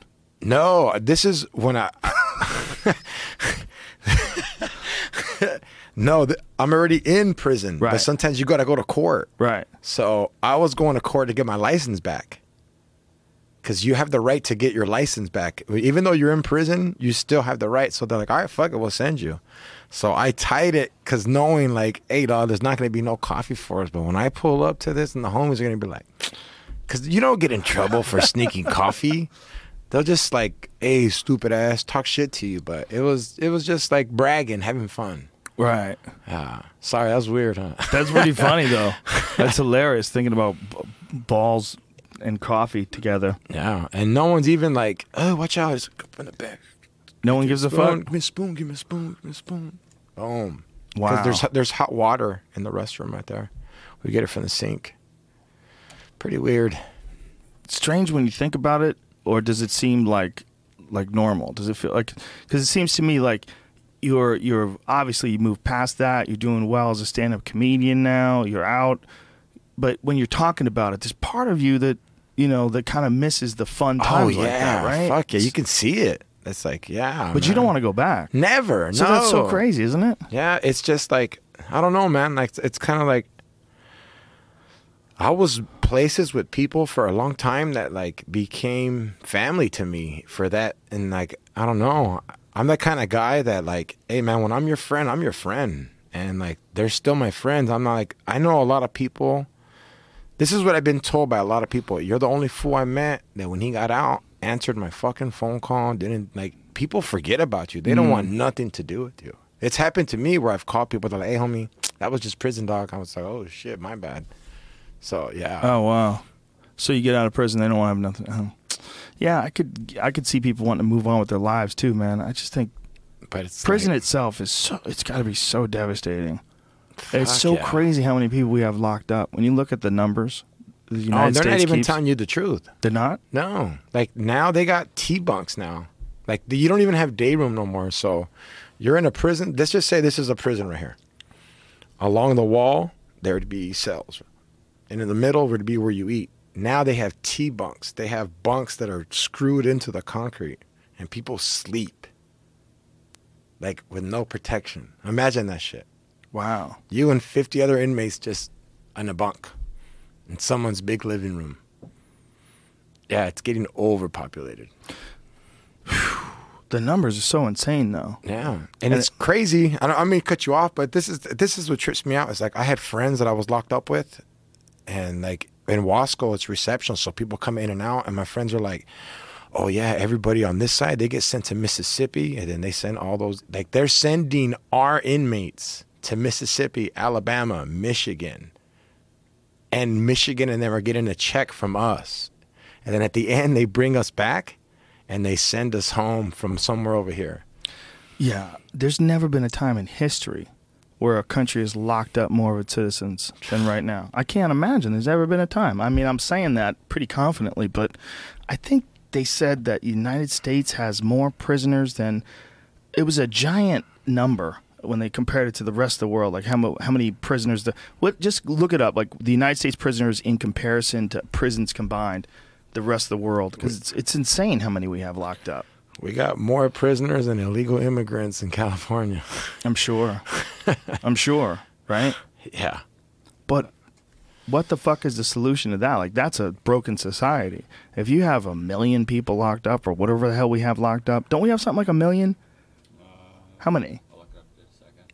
What? But like, where does the funding come from? So what trips me out is like, how are they getting so much money off of it? Well, there's a bunch of different ways. First of all, it's a business. Whenever a company is getting paid because people are in jail, that's a business. Even if it's a state business or if it's a private business, they're still businesses because they cost money. And they cost money and people get paid to work there. So as soon as people get paid to work there, they want to keep those jobs. That's always going to be a problem. And people get paid to work in prisons. They're going to keep those jobs. Also, they lobby. They lobby hard. The prison guard unions lobby. Cops shit. lobby. 2,220,300 adults were incarcerated in 2013. Wow. Damn. Holy shit. Additionally, 4,751,400 adults in 2013 were on probation or parole. That's a lot. Dude, that's 1 in every 51 people is on parole. That is fucking crazy. That's crazy. And once you're on parole, like, you stay in the system. That is a crazy number, man. Yeah. There's obviously too many things that are illegal. There's a lot of people that want to do these things. We've got to figure out what's violent crime, what's crime, what's violent crime, what does everybody agree you can't do? Can't kill people. Everybody agrees like certain shit. Figure out what that is, and all that other shit you're locking people up for, stop. Stop it. Well, they get paid. It's like you said, like every public defender gets what, $800 for every time someone signs for time? I'm sure there's signature. that. But then there's also private prisons. There's also prisons that get paid they're a business. They start a prison so that they can make money by having people locked in their cages. And then they probably sub them out and do work around the highway and stuff and make money off of that, huh? Probably. I don't know, but I would imagine if they made people work in your prison, and we've always seen people working in prisons, I would always assume that that's a big part of it. Yeah, and you can make boots. We make our own boots, our own clothes in there too. That was one of my earliest jokes when I was like, it's probably a hack joke and I don't even know it, but when I was a kid, Live Free or Die was on the New Hampshire license plate. And I was like, imagine that, live free or die. What's fucked up about it is those plates are being made by prisoners. Oh, yeah. So they're in jail and they're writing "live free or die" on a plate and sending them out. Like, what a mind fuck that must be. Fuck Kill yourself, yeah. bitch. Kill yourself, bitch. Client. Kill yourself. That was one of my earliest jokes. Fuck. I'm probably one of 10 guys to have come up with it though, because it's so obvious. That was always the big thing, right? License plates. Yeah, license plates, and now it's everything. Refrigerators, microwaves. They make refrigerators in prison? It was always license plates, though, when we were kids, right? That was always the thing. Prisoners and license plates were connected for some strange reason. And then, like in Mississippi and down south, they made the railroads, didn't they? Probably. I know they actually really did break rocks in some places. Yeah. They would literally make gravel with sledgehammers. Ugh. That's a great workout. Yeah? Oh, yeah. Yeah. It's the best workout. I used to swing a sledge when I did construction. I was a form setter. I had an 8-pounder and 10-pounder sometimes when we had rough dirt. Well, they do that a lot with, like, MMA conditioning classes. They have people hit sledgehammers on tires and shit. What's this, young Jamie? It's 11 products you might not know are made by prisoners. Oh, books for the blind, lingerie. Oh, shit. These dudes are making lingerie. Victoria's Secrets and JCPenney hired subcontractor third generation who in turn hired people to stitch their lingerie and leisure wear. How many of those dudes licked those panties before they put them in those packages? How many of them rubbed their ball sack on them? Come on. But that's why women want them too, because they're like, a convict made this. Yeah, they smell it. They smell danger in those panties. Park benches and picnic tables. Wow. Military jackets and battle garb. Wow, that's an interesting one. Federal Prison Industries, but this is nuts, better known as Unicor, consists entirely of convicts working in 89 factories. Together, they help clothe the United States military, making jackets, uniforms, helmets, shoes, and even flak vests. For police officers, they craft body armor and holsters. You know what they're going to say in the future? They're going to look back, and they're going to go, oh, this was a hilarious point in history because the people then didn't know that they had slaves. Yeah. They didn't think slavery existed. They were like, slavery doesn't exist anymore. They didn't. But meanwhile, That is exactly what slavery is, regardless of what they did. If someone murdered someone, there's an argument they should be locked up. But when they're working for 38 cents an hour because they murdered somebody, and they're making shit that people are buying, they're slaves. Yes. Even if just the government's buying it, that's a slave, right? Fuck yeah! I just thought of that right now. I was like, fuck, I was a slave for 3 years. That's a slave. It's a slave. You know, because people have always said, well, slavery is barbaric. If you didn't know our culture, and you didn't know we accept this form of slavery as being punishment, restitution, and you didn't know that some people that are in there absolutely don't deserve to be in there or were railroaded on trumped up charges, there's a percentage, whether it's 1 out of 100 or whatever the fuck it is. That person's a real person in jail right now, and they're working as a slave to make body armor. That's 38 cents an hour. Fuck you. That's slavery. That is slavery. You just figured out a way to make it okay. You figured out a way to make it okay. Look at this. Colorado Correction Industries oversees approximately 60 inmate work programs. Jailbirds at Fremont County Jail, for example, build fiberglass sealed canoes. They use scraps from the prison's furniture shop and sell the canoes for around $1,500. Other Colorado programs help craft those ubiquitous college dormitory desks and bookshelves. Wow. They make blue jeans.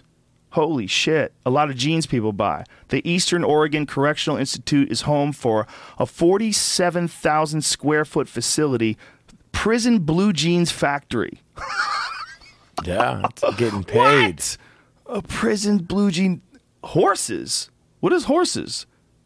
They train wild Mustangs, prepping them for adoption. That is hilarious. We got to open up a prison. Horses. They capture wild horses and train them for adoption. Did you know that that's an issue in America right now? I'm just becoming aware of the issue of wild horses. There's a wild horse issue in America. What do you mean? Like they just run away? Horses that have gotten free and they've gone feral and they're wild. And apparently there's tens of thousands of them. Are they attacking anything? No, they're not attacking anything. They're not a danger. It's just they're encroaching on farmland and they're becoming a new well, look, at one point in time, horses roamed wild on the plains. That was a long time ago, long time ago. Then they actually went extinct in North America and they were brought here from other parts of the world where they originated in North America, but they brought them other places. So there was a point in time somewhere in history where horses did run wild around here, but they killed a lot of them. They killed them and they used them. They filled them with strychnine and fed them to wolves to kill off the wolf population. Oh, wow. Because they were trying to make everything safe for cattle raising. That's fucking crazy. Yeah, dude, our country used to be this like kind of wild area where all these animals roam free. But when cattlemen moved across the country, they started doing these wild horses you're showing us, Jamie? In Nevada, yeah. Yeah, in Nevada. Nevada has thousands of them apparently. But people see them there all the time. I mean, it's a common occurrence. I mean, these are like deer or like anything else. These are giant wild animals. So what's really fucking weird is, you know, people are talking about hunting these things now because they're killing them, and they were doing it in the early 1900s. They would kill them and make dog food out of them because they needed meat for pets. Like people really didn't have pets. Like there wasn't like a pet food industry the way there is today. You know, people just fed their pet whatever the fuck they fed them. You know, if you wanted a dog, you fed them scraps, or that was like a big thing. You know, feeding your dog table scraps. But they started feeding them these horses, so they started killing all these horses, and they would kill horses for dog food, and they would kill horses and feed them to wolves. But for whatever reason, we didn't eat horses over here. Yeah, that's fucking crazy. Like, so they were doing this in Denver or in Nevada? That's in Nevada. Those wild horses right there in that video just wandered around the high country desert, I'm sure. Yeah, because we have that problem with cats. I'd fucking flip out if it was horses in the front of my fucking yard like that. Yeah. Well, if you live out there, man, it's possible. I mean, I don't know how many there are. The real problem is not like there's just too many horses. The real problem is there's too many horses that are going onto these people's land that raise cattle. And the horses are grazing probably on the same fields the cattle are, and they're getting pissed off. Yeah, taking the grass. Yeah, that's most likely what it is, if I had to guess. It's just a bunch of greedy cattle guys who don't, they don't want to lose. Call them greedy, whatever. They're trying to protect their industry, protect their interests. I understand that. Yeah. But like at a certain point in time, we have to step in, I think, as humans and go, okay, is it a bad thing to have these horses? Like, and yeah, what are they hurting? They seem pretty cool. It's kind of cool to have wild horses, isn't it? Can't we all agree? It's kind of badass. Beautiful. They seem to be thriving, and but they're gonna have to figure out a way to manage their population, because they're not gonna get jacked by too many mountain lions the way like deer do. A horse is a big animal, and they kick. Oh you yeah. know? I mean, I'm sure a mountain lion could kill a horse. Don't get me wrong, but I don't think that'd be a lot of fun for the mountain lion. Like, no, it's entirely 30 possible. of them? Yeah. Do you think they'd like back each other up? I think the horse would back the other horse up. They do in Africa. It's a different hood. It's a different hood, but it is still cats and prey. Predator, carnivores and herbivores. The buffaloes in Africa, they gang up and they go after lions when lions are attacking one of their own. Oh yeah, I've seen that. It's wild to see, right? Yeah. And I was little. My parents had a ranch in Mexico. I used to have a horse. People love horses, man. Yeah, I didn't know how to tend to it, but I used to ride that fucker once in a while. Did you know that Aztecs were so tripped out by horses they used to cut their heads off too? Really? Yeah. Why? I learned because that was their ritual. They were offering blood to the sun god.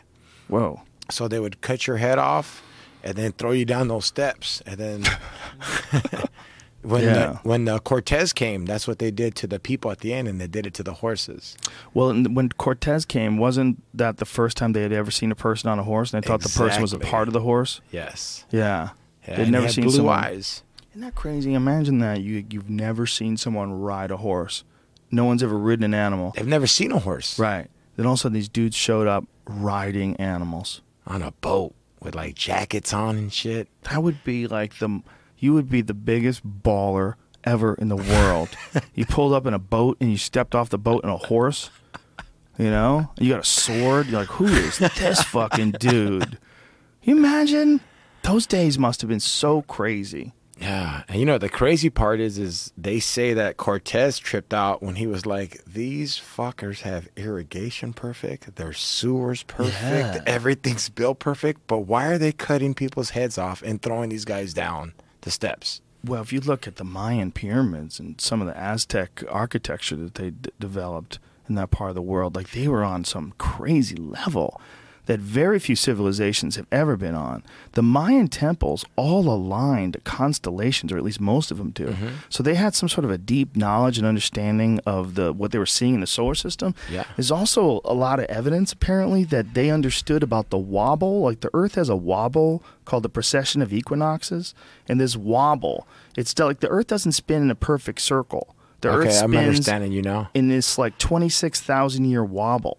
Yeah. I think it's 26,000 years. But the point is, it doesn't spin perfectly, and the stars change their position in the sky depending upon where in that cycle you are.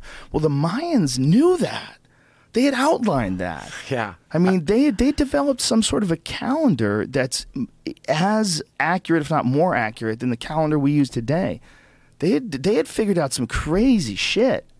Yeah, in prison, like that was like the thing you study. Like it was crazy. I have a couple of the tattoos of gods from the Aztec.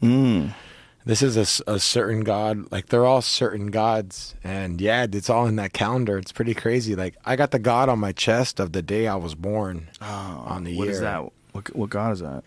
Xochitl. It's weird because he was like he's a wolf. Weird looking at your nipple, but I'm gonna let it go because it's good art. Is that a prison one? Yeah. Wow, that's good work. Yeah, this guy was solid right here. He was with the business.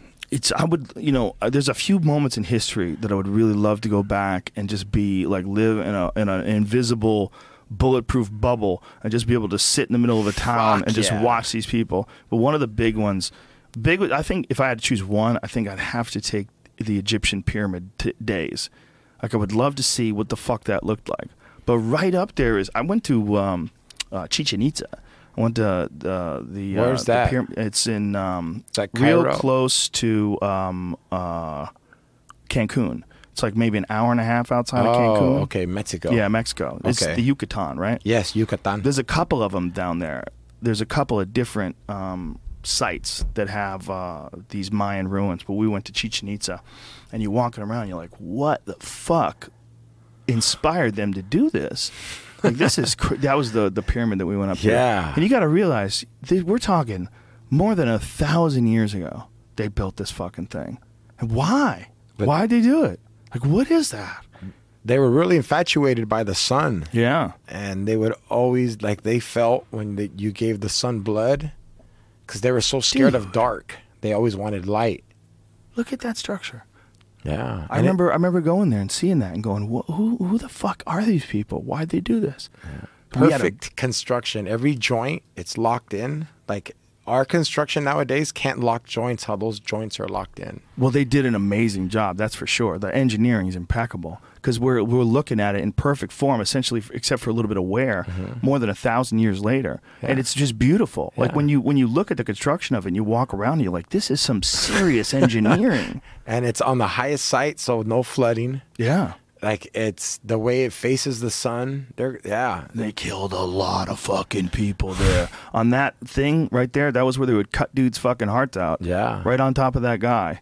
They would do it right on top of he's like a little tray for human sacrifices. Mm-hmm. He's actually That's a what god. it's for. He's actually a god. They believe that he took those hearts into the underworld. Dude, you should check it out. It's some pretty bad drawings. Well, I had a guide when I was there. We hired this guide who was a professor at a local university, and he doubled as a guide, and he'd give you a historical lesson about the entire place. It was amazing, man. It was amazing because this guy knew so much about Mayan history. And he also said that they were really into eating psychedelic plants. He said that there was this place they would go that had like lysergic acid in it, and they would, which is like one of the elements in LSD apparently. Like, what does LSD stand for? Lysergic, blah blah blah. But a lysergic acid is in there. But he was saying that they believed that whatever they had was some sort of a psychedelic LSD like compound, and they had this room, and he took us to this room where they would do it in. Yeah, they had like a specific room. It was in that thing? in one of the structures. This specific room where they would do their psychedelic rituals. They were tripping their balls off. That's how they saw that shit. Yeah, well, they're cutting people's heads off. And have you ever seen Apocalypto? Yeah. The little kids right there telling the mom, "Hurry up!" And it's like, what the fuck is going on? Yeah, that's a crazy time in the world. I would love to see that time. Like when what's your other one? You said Mayan, and then you said the Egyptian. You said you wanted to go to another place, another time. Genghis Khan. Oh, yeah? You want to be around with that shit? I want to see that. I want to see what the fuck that was like. Cause, to take them on or to join? No. To watch, see how crazy life was back then. I wouldn't want to live. I wouldn't want to live in any of those times. But I would want to, if I could ever, if someone does legitimately one day come up with a time machine, and say if it's like, dude, it's $10,000, but you can go back and you go to Egypt for like an hour. You got to PayPal ahead of time. Yeah, I mean, people would totally save up. I mean, think about it. It costs a couple $1,000 if you're going to go to Hawaii, right? Like plane fare and a hotel room, and then your food. You know, you're into it, right? Yeah, no, $10,000. But for how long? How long are you gone? Hour. 1 hour. 1 hour in Egypt. I like this. 1 hour in Egypt during like some sort of a ceremony, and actually be there and get a chance to see it. When Moses was in the river and shit. Imagine what it would be like to see those sacrifices that, like, when they built, what was it, the pyramid of, how do you say it, Teotihuacan? How do you say that? The Aztec pyramid? See if you can find that. The Nochetan? They killed 80,000 people inside of a few days in sacrifices. It's the religion, the belief, and... What? There was nothing to do, but yeah, fuck. I don't know. But stop and think of that number: 80,000 people, and I believe it was within a few days. I think they killed all the people that worked on the pyramid, all the slaves that worked on the pyramid, all of them got the knife. They didn't want to pay Social Security. They were the first ones. They're like, these motherfuckers are getting work comp or nothing. How insane is that time of life? Like, that humans had agreed to that was going to be that was the plan. We got these slaves, we got them to build this thing, then we're going to cut their hearts out, right? We're cool with this, right? Everybody's on board? Yeah, definitely. Let's cut their hearts out. Like, this is people. This is human beings. But this is a totally different time in the world, and really not that long ago. Yeah, and it's kind of weird because it's like they didn't even care like if there was no more people left. Like, how do they know there's not other people left? Right. They might be the last people. Damn. Cutting 85,000 dudes or 80,000 dudes' hearts out. Imagine the guys that had to clean up all that shit, though. 80,000 bodies. Ooh, I bet they did a shitty job. How about that? I bet they weren't very motivated. Like, they're going to fucking kill me too, man. Yeah. I'm the body take cleaner? Take your time, bitch. Take your time. I mean, how is the body cleaner? Well, that was one of the things they said about Genghis Khan, that when Genghis Khan died, they buried him, and then they killed all the people that buried him, and then they killed the people that killed the people that buried him. Fuck. That's a super hit. Gangster! That's as gangster as it gets. You kill everybody. Everybody that has any idea where he's buried, so no one could ever find the Great Khan. So only the guy that ordered the hit knows, huh? Even he doesn't know.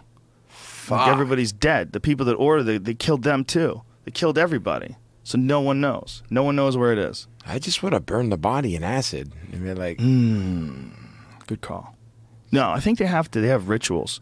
Like, I think, in order to, if you're a Mongol, in order to make it to the next stage of life, they probably have some crazy rituals.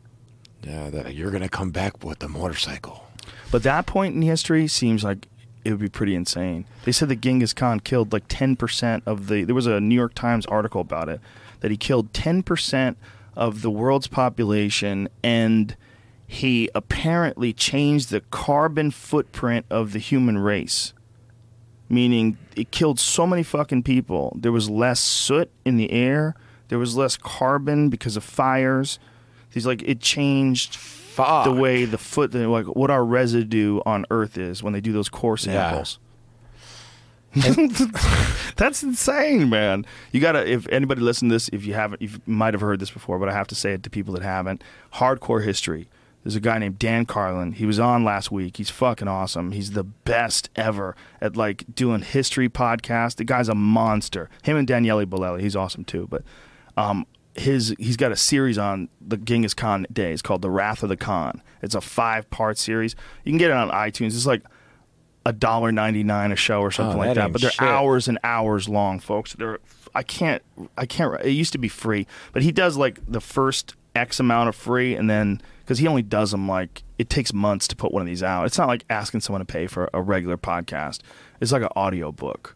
Okay. Does he go out to all these places? I don't think so. I mean, I don't know. He studied the Mongols ever since he was in college. He did he wrote a report about it. It was like part of the podcast series that he does on it. He talks about his history with the history of the Mongols, but it's amazing. And that's what got me excited about the Mongols and starting to check it out. But I just would love to see what crazy points in time looked like. Like, how as humans, how we evolved with thinking and fighting and shit like that? Well, you mean there's levels of craziness in this world right now, right? Like somewhere there's some dudes that are working as slaves making blue jeans for some company, right? I mean, and they're prisoners. Mm-hmm. There's that world. There's a world that you experience when you're in the county and a riot breaks out. This world's very different than the world that most people experience. But our world itself, like all the variables that we know that are possible, whether it's prison or war or all these things that we know to be possible, they're very different than it was 1,000 years ago or 2,000 or whatever. Egypt was 4,500 plus years ago that they were building the Great Pyramid, apparently. Yeah, fucking life would have been crazy. Insane. I mean, I can't even imagine.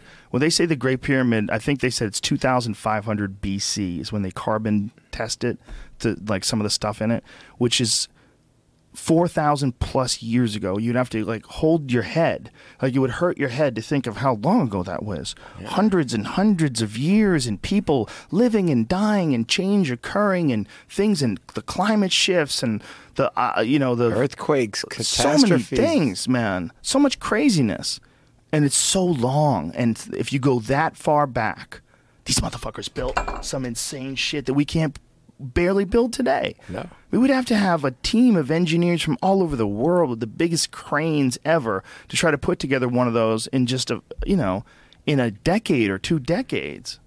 Imagine the machines wouldn't even work in that climate. They wouldn't even know how to adjust to the sand. They'd have to make better machines. I mean, it could be done. I think it could be done, but it's not simple. What they did was so spectacular, and the idea that they did it 2,500 BC, 4,500 plus years ago. That's fucking crazy. It's hard to imagine. They did that shit before Jesus.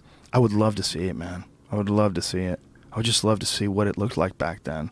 Like, what happened? Like the first day they were done. Imagine how that. Just what it would be like to live in that era. Like, what were their markets like? How smart were they? Like, I would love to be able to speak their language and talk to one of them from back then. Because I just think that someone who builds that, they must have been insanely smart. Insane. But also, I mean, I agree with what you're saying, but they were kind of like assholes because didn't they have slaves as well? No, that was a common misconception. They thought that they had slaves until pretty recently. But now they realized by the quality of the food and the pottery that they had in their shelters that they were highly paid workers. That's the new theory. The new theory is to get someone to build something like that. See, the thing is, it's so hard to know. They might have been slaves that were taken care of really well. It's so hard to know because it's so long ago. And they're basing it just on pottery and bones, like the type of food that they ate. They ate well. But you would have to eat well if you're moving these giant stones, too. It would be within your best interest to keep your slaves super healthy. They have to move stones all day. And it's funny because we just have a theory of how they did it with the ropes. Yeah. How did they really do it? We don't know. There's a bunch of different theories, making ramps and stuff. None of them are really very good. Because I think none of them address the possibility that they had some kind of technology or understanding that we don't have anymore. Whether it's some sort of a machine they created or some sort of a lever system they created, it is entirely possible that, like when you're talking about your time in prison, where people are making tattoo guns out of wire and taking something from a broom and sharpening it and sterilizing it and making the soot and doing it for days, like that kind of ingenuity just in 3 years of prison.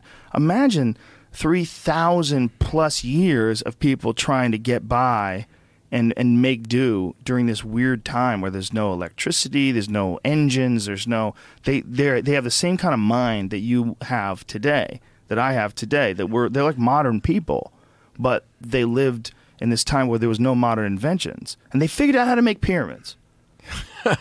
On point. And then I guess there's they say that the way that the sun hits a certain thing in there.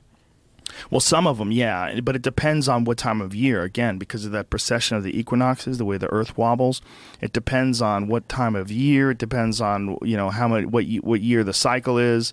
This precession of the equinoxes also points to the fact that Sphinx at one point in time, probably I think somewhere like 10,500 years ago, faced the sun, or faced the constellation Leo. So there's a reason why the lion was facing in that direction, because they had apparently the zodiac constellations, even way as back as the Sumerians. I think they had all the signs of the zodiac way back then. Like they had the fish and the lady with the scales, all that jazz. I'm pretty sure they had those constellations way, way, way the fuck back then. That's it. Yeah, it's like you said, dude. I could barely put my tent up.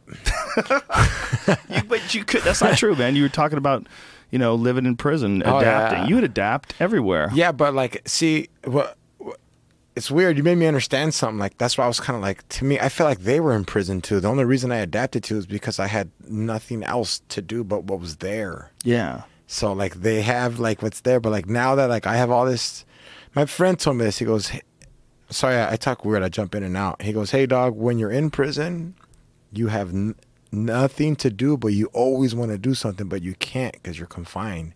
Right. Now that you're home, don't sit at the fucking house.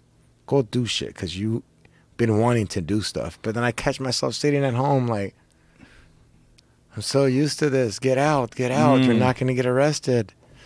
The trap. Yeah. Yeah. So, fuck yeah. I could imagine that they were just there's nothing else to do. Let's build a pyramid. Yeah, and the world was a prison.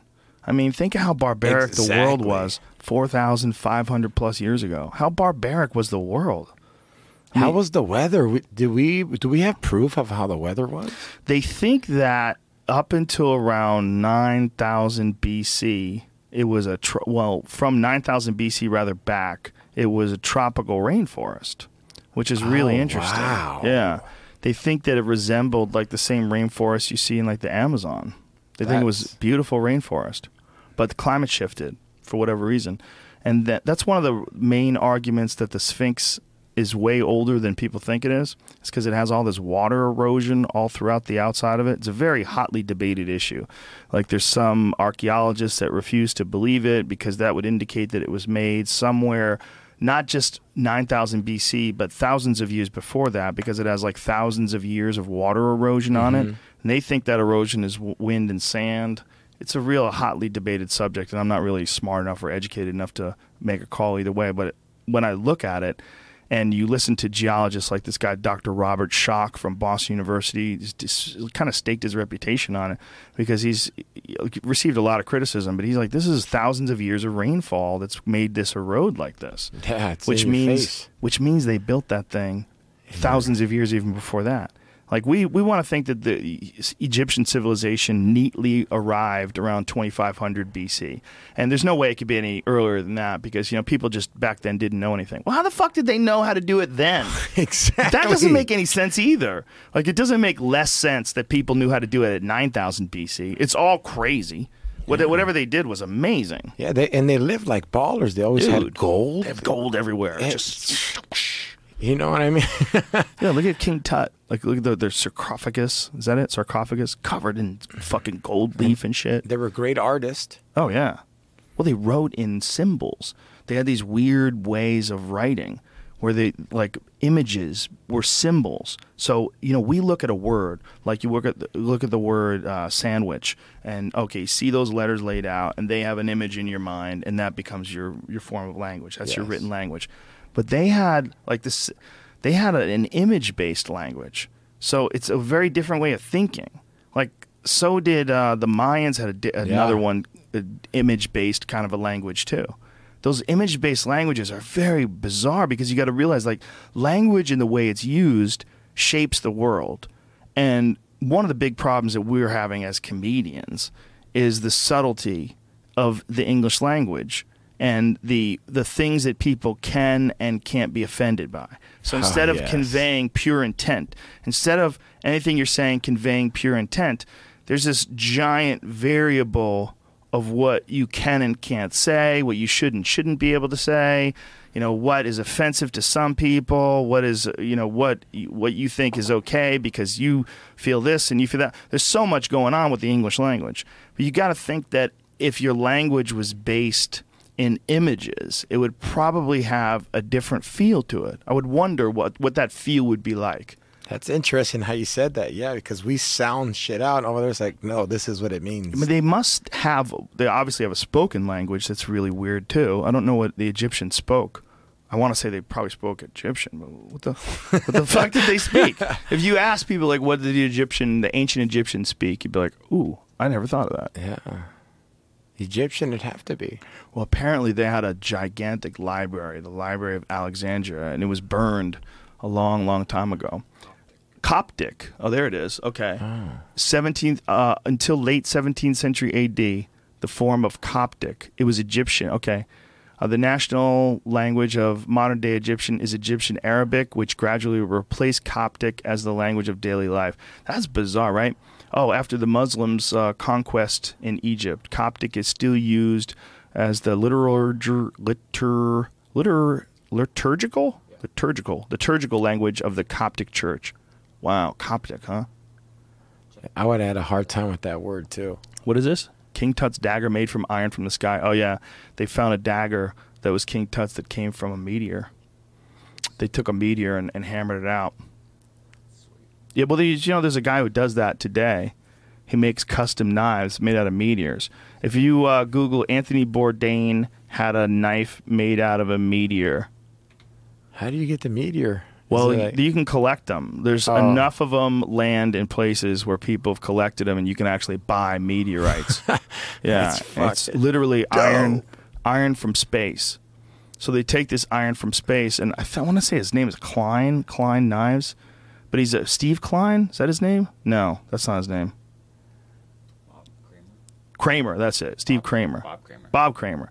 Steve Klein is an awesome pool cue maker. My bad. Yeah, this Bob Kramer guy. How do they melt it? Like at a certain degree? Yeah, they put it inside of this crazy furnace. And see, this is what he's doing here. Scroll down there so we can look at it. There we go. That's him hammering down these bars of steel that came from a meteorite. And that's how they make a knife. They take it and they keep hammering it and they keep throwing it to the fire and hammering it. This guy, Bob Kramer, does it all himself. I mean, he does it like the old school way, obviously with new equipment, but it's all from the beginning. Like, he takes the metal and crafts it and turns it into this insane looking knife. And at the end of the day, I mean, you're cutting your food with a meteor. Something from space. Dude, that's insane. Iron from space. Apparently, it's one of the things that we're most terrified of when it comes to asteroids. It's that some asteroids are just made out of iron. It'll just slice right through. Just imagine an asteroid that's the size of Manhattan, and it's all iron, and it's coming at us 45,000 miles an hour. Boom. You know, and it just rips the ocean in half. I think they said that if an asteroid that size, like the one that killed the dinosaurs, the one that hit the Yucatan, they said that within seconds it was miles deep into the earth. Miles deep. That's fucking miles deep. Imagine. Just imagine that, like, the impact that something has to have. Something the size of a city to go miles deep into the earth within seconds. I would want to see that for some, like my sick mind. I would want to see that just to look down to see what's in there. Yeah, I've seen those animated ones they do online. You get a look at like an ad, but you know that's not really happening. It doesn't really have the same effect. Like I get it. I get that's what it would look like. But I think seeing it happen, seeing that thing coming down. What's fucked up is, man, you look up at the moon and it's just covered in craters. Covered. Mm-hmm. You go, well, the moon is just, man, why does the moon keep getting hit? We keep getting hit too. We're just covered in plants and shit. We don't see it anymore. We got water and plants that have made us forget. The moon doesn't have an atmosphere too, so it burns up. We lose a lot of the asteroids that are coming in because of the atmosphere, or the asteroids, meteorites, whatever they are, meteors. But the moon doesn't have any of that shit, so it comes crashing down. But I just think that we've been hit a bunch of times. We just forgot. I've never even thought of that. I'm tripping out on that right now. Like, that does sound some. I know the Swede's good, but like I'm fucking like, whoa, Tweet's it's crazy. Tweet's very good. And like, speaking of the moon, like, remember the Mayans discovered the rabbit was on the moon? Have you seen that? That's their signal. Like, they say there's a rabbit face on the moon. There probably is. Don't we always see the same side of the moon too? Right? The moon doesn't spin, correct? I don't think it does. I think the moon does not spin. The moon faces us the same way all the time. Pretty sure. So that would make sense. The man on the moon. There was some science thing from a long time ago, man, where they thought they saw canals on Mars. They were convinced when they first started looking at Mars, there was canals. And they were like, holy, yeah, that's what they thought. They thought they were not right, you know, but they were like, holy shit, we're looking at a civilization on Mars. Like, people were preparing themselves to make contact with the Martians. I trip out on us as humans. We always want to go find something else and go kick it with something else. It's like, fuck, I know there's someone over there. I know there's someone at Mars. We keep knocking, but he won't open. I know. Yeah, I remember one time I had this thought where I was just like, what if humans are so smooth that we've already been on Mars and Saturn and all that, and we just fuck them up so we can't live there no more, and that's why we're here, and that's why we keep looking for other ones to fuck up. Well, if we found someone over there and they talk shit, we'd definitely fuck them up. That's a fact. You tell me we would fuck up people in Afghanistan, we wouldn't fuck up people on the moon. Does the moon rotate? Yeah, it does. It does. It spins. Oh, wow. It's called synchronous rotation. Oh, it spins as we spin. Yeah. So we don't see it spinning? Yeah. Oh, interesting.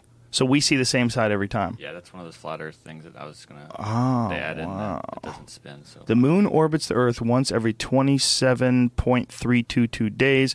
It also takes apparently 27 days for the moon to rotate one on its axis. As a result, the moon does not seem to be spinning, but appears to observers from Earth to be keeping almost perfectly still. Scientists call this synchronous rotation. That's cool. That's fucking cool.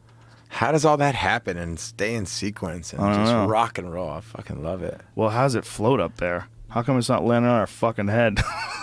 Like, none of it makes sense. Like, explain that. How come the fucking asteroids come flying in, but the moon just hovers? What if the moon just decided to jack us? I said, you haven't paid your light bill forever, motherfuckers, and takes off. Yeah. But they say that the moon is like a residue of when the Earth was created. That there was Earth 1. The scientists have a model of Earth 1 and Earth 2.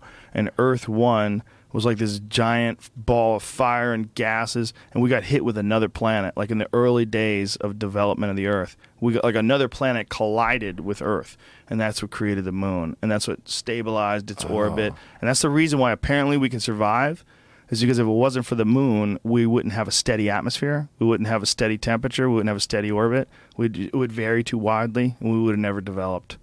We'd all be like tardigrades in the bottom of the ocean or some shit. Some weird little indestructible, nuclear, single-celled, multi-celled organisms or something. That is fucking crazy. Yeah. What's the matter? What's the matter, Jamie?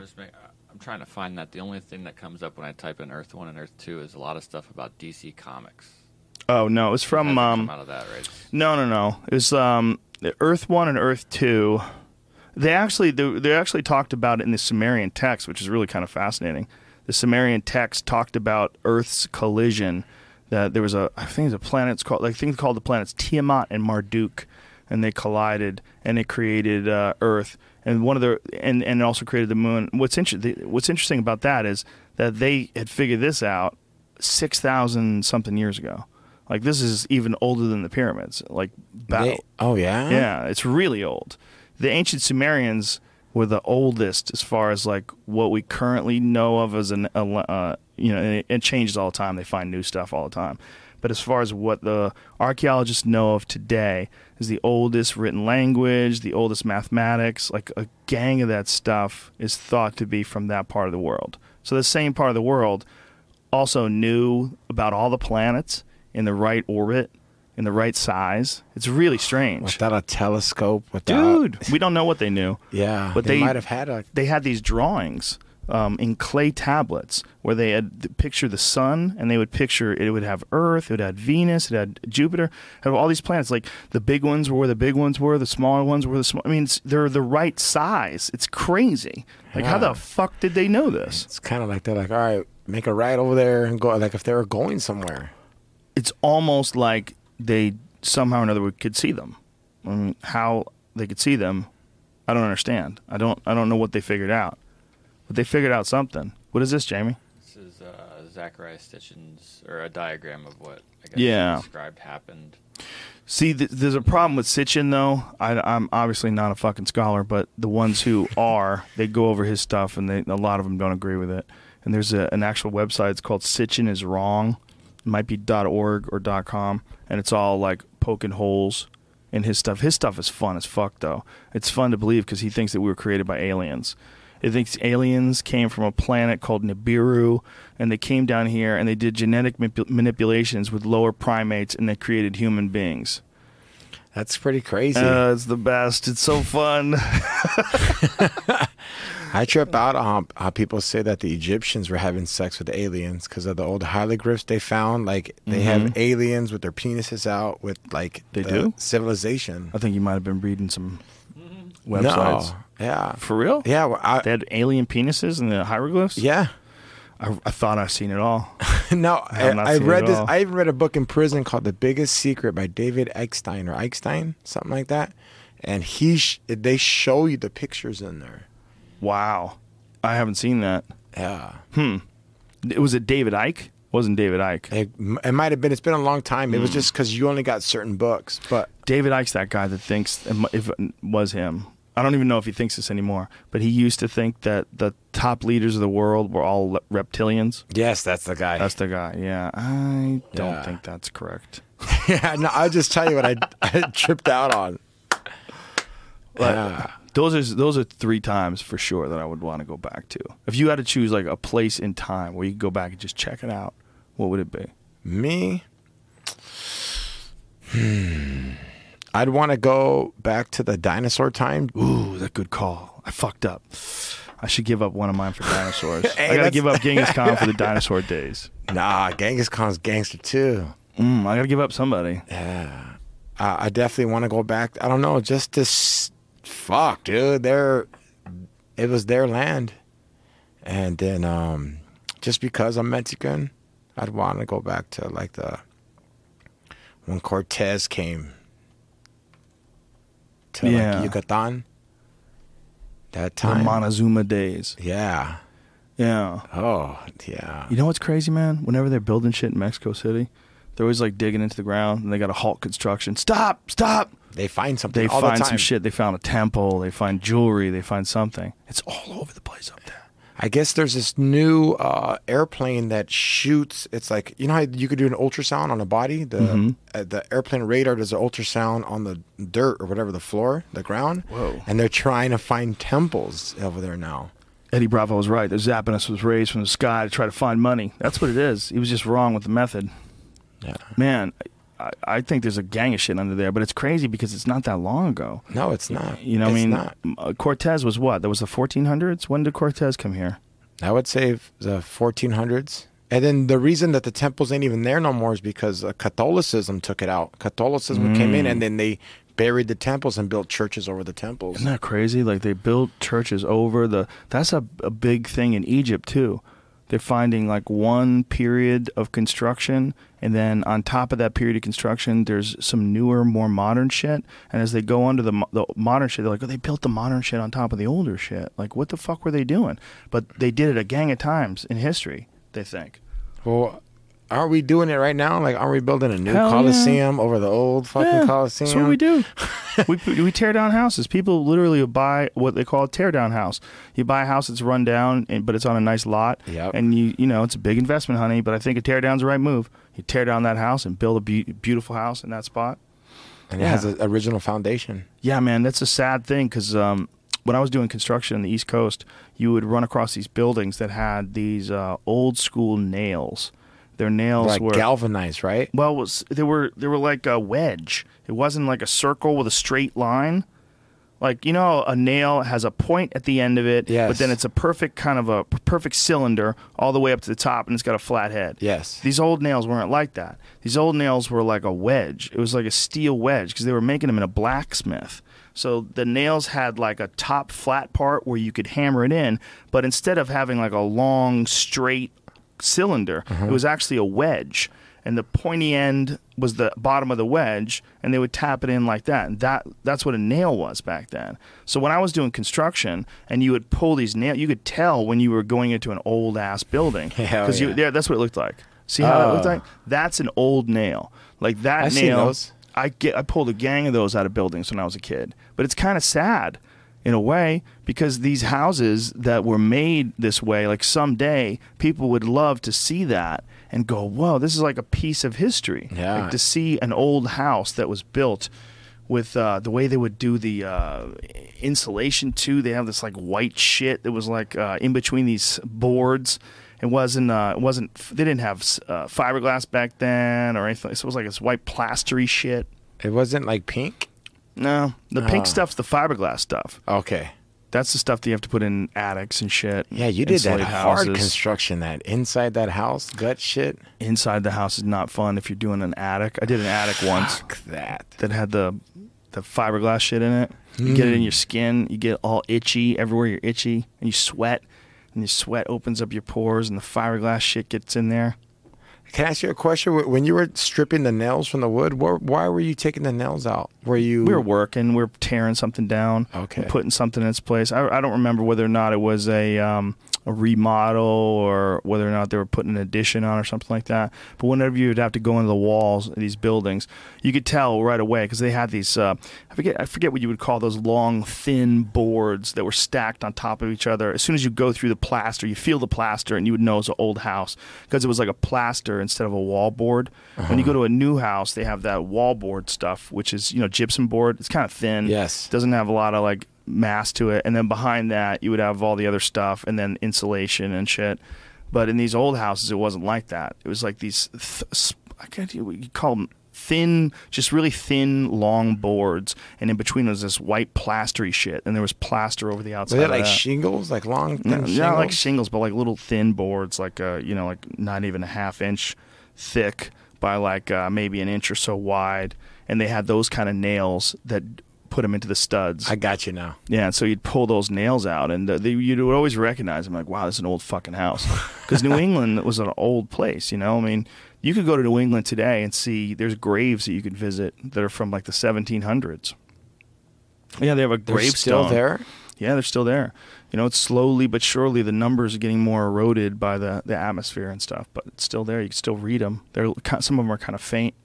You think in 100 years, like, they're going to have to, like, discover a new method for burying us? Because, dude, it's stupid to bury people. It's stupid. The only reason why you should bury people we're taking land. Well, it's also what we're doing is we're keeping the natural process of us becoming useful to the world. Because like when things die, those things are absorbed by the environment. There's a system in place, set up. I mean, if you just buried someone, if you just opened up a hole, put them in the ground and bury them, the natural course of order would take place. The bacteria in their body would break down their body. The soil would absorb their body. They'd become fertilizer like every animal has from the beginning of time. But we're so weird. We want to fill our dead bodies up with some shit that keeps them from rotting, and then we put makeup on them and dress them up in their best clothes. Like my grandfather, when he died, they put one of those crucifixes with the, what are those things called? The crucifix with the chain, rosary, with the rosary about, and like he never even went to church. Like, what are you doing here? Like, what is this? And he's clutching his face. He's got this. There's no feel to him. You know, he's gone, and they're gonna take him. And they're going to put him in a box, and then they're going to bury it in the ground. And it's probably, you could go dig it out today. If I probably wanted to go in there today, his body's still in there. Because there's things, they don't rot. Because they're filled up with formaldehyde and all crazy. It's real weird. The only reason why it makes sense is to prove murder cases and shit like that. I mean, that's about it. Like, maybe if the death is weird. If the death is weird, you should probably, like, you know? Yeah, it's like, an evil, crazy thought. Like, yeah. We can't prove it yet, but something went down. Because they've caught people for murders by going and digging up the bodies and finding arsenic in their system or something like that. They've done that. That's weird, though. But, like, I don't know. It's kind of like, dude, case closed. Homies, I should have got away with it now. If you buried him, you can't bring him back. Yeah, but if they catch you. See, you're thinking like a convict. Like, they catch you. You didn't get away. No, I beat the game. He's in the ground. I win. Come on. The fuck. It's just it's a barbaric way of it's an inhumane way. It's not a smart thing. It's a custom. Plus, it's a giant racket. It's a huge financial racket. Joey Diaz is the first one to explain that to me. He goes, "Dog, the worst fucking racket that nobody ever talks about. Funerals. Think about it. What the fuck are you going to do? What the fuck are you going to do? You're going to spend that money, dog." Yeah. And he goes, in that cheap box is like, what, $1,000, $2,000? You got to pay the funeral costs. You got to pay for the service. And he's explaining everything. You have to have a plot of land. I'm like, what? Oh, my God, I never thought about that. He's like, it obliterates people. It obliterates them. It puts them in massive debt. Thousands of dollars in debt like and that it's when someone mandatory. dies. Yeah, and it's mandatory. I mean, I guess there must be some sort of programs in place to take care of bodies when people can't afford anything. I mean, I would imagine there is. But just the practice itself, the fact that it's not just common, it's standard. That's the standard practice. It's a crazy way to take care of bodies, man. It's ridiculous. Yeah, like, I remember, like, telling my kids, like, hey, if there's any way you can make it happen, I want to be buried in this fucking backyard right here. If you could make it happen, but then they're going to go to jail. Yeah, because, like... Isn't that crazy? Yeah, like, I guess there's, like, certain laws. Well, there should be, because if you have a well and you put your body and your body rots into that well, it gets people sick. And people have died from that. Okay. So that is something. Where I used to live in Burbank, there was a gravestone of a dead baby that underneath the steps going up to our apartment building. There's like 7 apartments just on a random street, and it's like the birth and the death date are 7 days apart. Oh, and my it's God. Like it was like 50, 70 years ago. It was a long time ago. It wasn't like it just happened either. And it's super weird. They just built stairs over top of it. Ooh, and Jesus. there's just, I don't know, it's a really, really weird spot. It's so strange. Jesus. You know what else is strange? Your voice coming through that shitty wire. Checked it before, and it worked even earlier. It was working fine. I need to just replace this board, I think. Okay. No worries. It is weird, though, right? Yeah, man, it's a strange thing when you drive by this beautiful plot of land and it's all these cement stones sticking out of the ground. Like that's also weird too that it has to be public. It has to, like, your dad has to be buried in some giant field with all these other people's dead people. Like, why? Why do we have to all to be together in death only? Like, in death only, you get a small spot, and then a couple feet over is another person, and you have to be buried in these areas where we designate that people go to cry and drop flowers. It is goofy as fuck. It's one of those things that we've always done it that way, so we don't stop and think, like, what kind of... It's kind of like marriage. It's the same shit. Similar. Both of them you keep to the death. Yeah. To the death. It's just weird that nobody does anything else. Like, you could not get married if you choose to. If you go, fuck marriage, man. I don't want to be legally entangled with some person. If I want to break up with them, I just want to be able to just leave. Yeah, I want to have my own choice. Yeah, I can't do that to death. Well, that's kind of the same way. Like when people die, like you have to give them, you have to do something. You have to either cremate them, or you have to. And I think even when you cremate them, I think you have to do the formaldehyde thing first. Yeah, I'm kind of scared. I kind of told my kids I want them to cremate me too, because I don't want to be maggots eating me and shit like that. No, I don't know. That's the way to go. Maggots is the way to go. The way to not go is the fucking formaldehyde, because the formaldehyde, like whatever use that you would have for all the organisms that would normally devour any sort of dead living creature, a creature that becomes dead, they don't get to eat anymore. For some reason, we've decided that they don't get to consume your body. Like, your body is more important than all the other things that it consumes. We're part of the It's one more way that we've separated ourselves from the system, this natural system that we're in. We're delusional. Like, we think we're not a part of this system because we have houses and air conditioning, and I go to the supermarket for my food. We're a part of the system, for sure. But it's one more way we separate ourselves. Imagine if animals had cemeteries and shit. That would be fucked up. There'd be no room for anything then. They're dying like crazy. Imagine the cemeteries are just all the birds that cats kill. You would realize what kind of mass murderer monsters you're living with. Just everywhere you go, you'd be like, what is going on? Like, this is all the cats killing birds. Like, it's like everywhere. You wouldn't be able to walk. Everywhere you would walk, there'd be like a little gravestone for a bird that was killed by a cat. I agree with you now, as far as like, yeah, man, don't get cremated. It's a made process. You're supposed to go in there and just it's the way it goes. I think the problem is diseases, though. I think what they worry about is what we're talking about. But I don't think I guess if they formaldehyde you up and they drop you in the ground, you don't rot, so you don't leak into the water system. You just sort of like just sit there and prune up. I don't think you rot for a long ass time.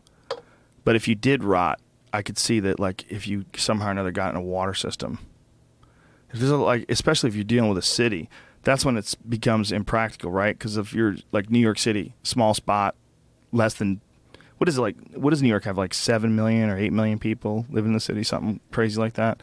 They're all stuffed into this area, way smaller than L.A. And they're all just jammed in there, right? What would they do if they had dead bodies? They're all stacked on top of each other. What are they going to do with the dead bodies? They almost have to cremate them or have to embalm them. Like, you can't bury them anywhere. You got to take them out of town. You got to throw them in the ocean. What are you going to do? That's crazy. Should be able to throw them in the ocean, right? Should have a law like you only get out. You got to be 10 miles offshore. But you're going to get eaten in there by that. They'll get eaten by crabs, lobsters and shit, and then in turn you'll find a good spot to catch lobsters. That's what it used to be. That's how I remember my grandpa. Oh, he made the best stone crabs. We caught stone crabs right where Grandpa died, or where we dropped his body off. That's what they did with Osama bin Laden, right? They chucked him in the ocean. Yeah, that's fucking crazy. It's crazy. That's why I trip out. I was like, dude, people are like, our president's not black. I'm like, dude, he killed that fool and threw him over the boat. That's gangster as fuck. Who kills someone, takes him in the ocean? Get the fuck out of here, dog. I wonder who made that decision to do it that way. And it was a 2-day decision. Was it? Because I guess Muslim, they have like a special ritual, like 2 days after the body has to be done something. Oh, interesting.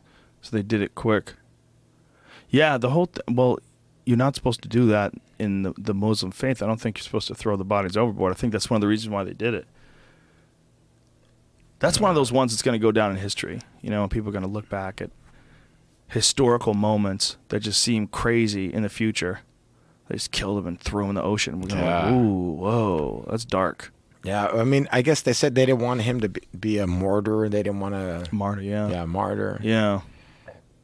Yeah, I mean, it makes sense, I guess. I mean, they would understand it better than I would. I would just be speculating as to what you should and shouldn't do with the body of a mastermind terrorist that you just killed, that you've been looking for years, that was living in the house.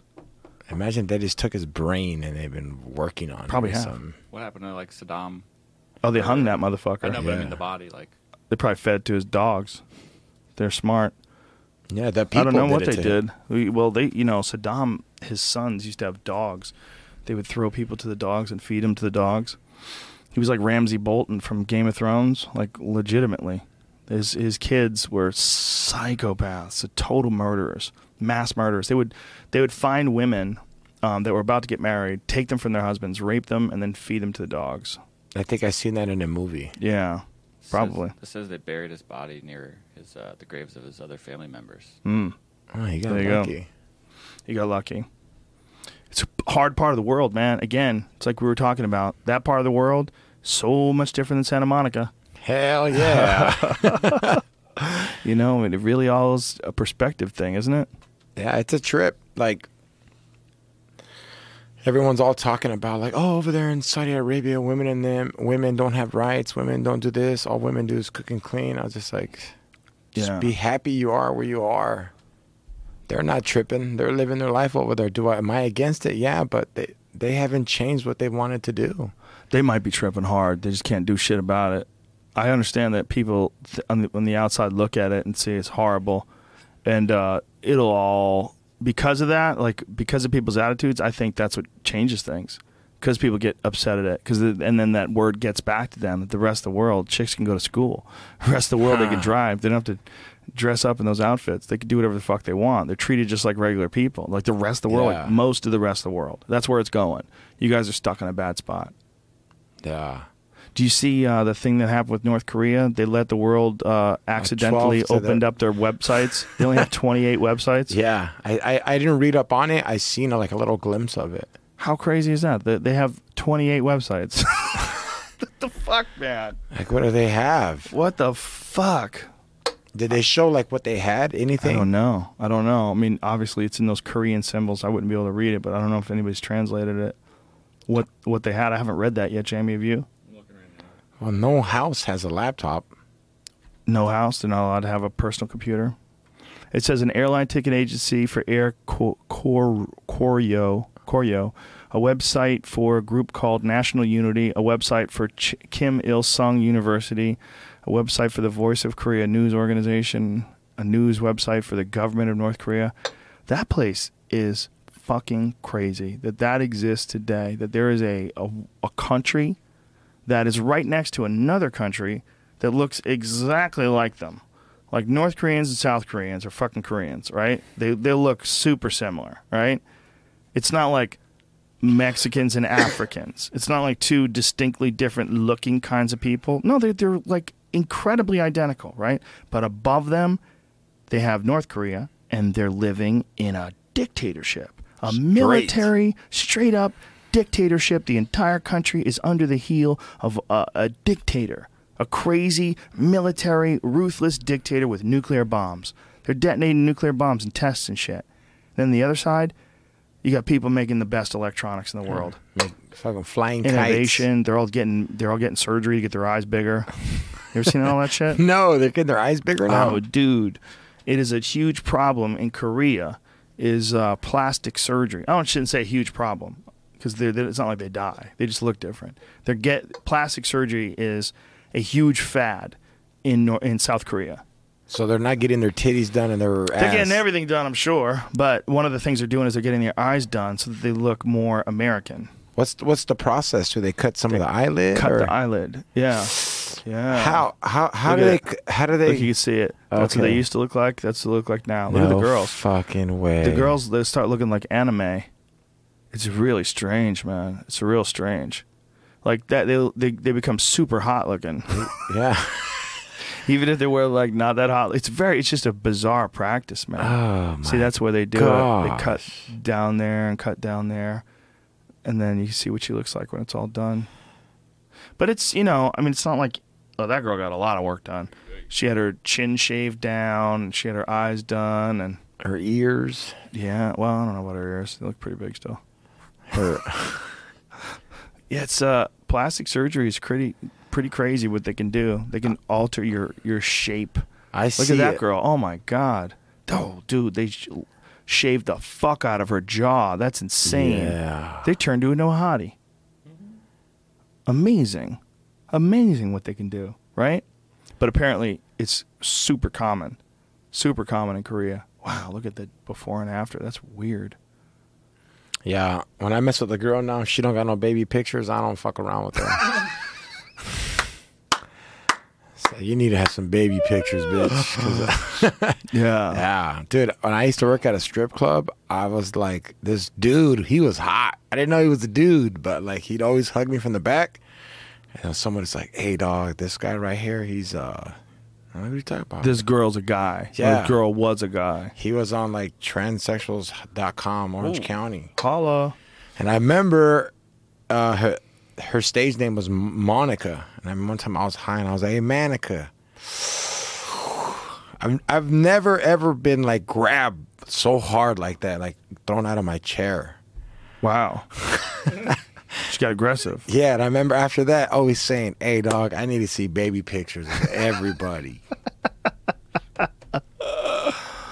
Yeah, there's some that'll trick you. That's for sure. Yeah. You will never know unless they choose to tell you. Yeah. Like if you see what they're doing right now with chins and eyes, imagine what they could do to your nether regions. Yeah, it's going to get crazier. They could conjure up a vagina that looks like a work of art, I'm sure. There's probably like the best in the world. There's probably a guy who's like, the Frank Frazetta of surgical vaginas. Just makes this incredible work of art. Puts the memory foam back in and shit.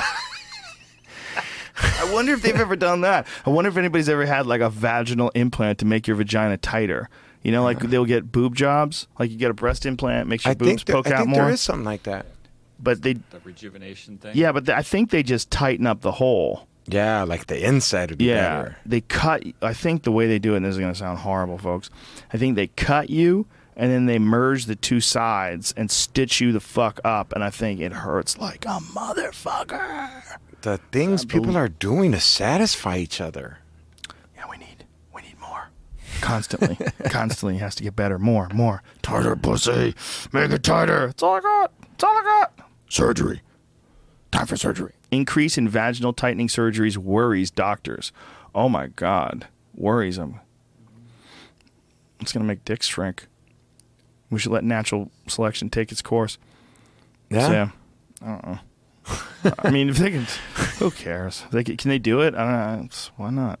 If I was one of those girls and I had a crazy big fucked up jaw and they shrank it down and all of a sudden I became hot as fuck and everybody wanted to talk to me, I think I'd spend my money wisely. I would go for that. Yeah. I mean, hey, exactly. I mean, if I had to do it, I'd do it too. But isn't it bizarre that there's a very specific shape that we like and we don't like when it comes to people?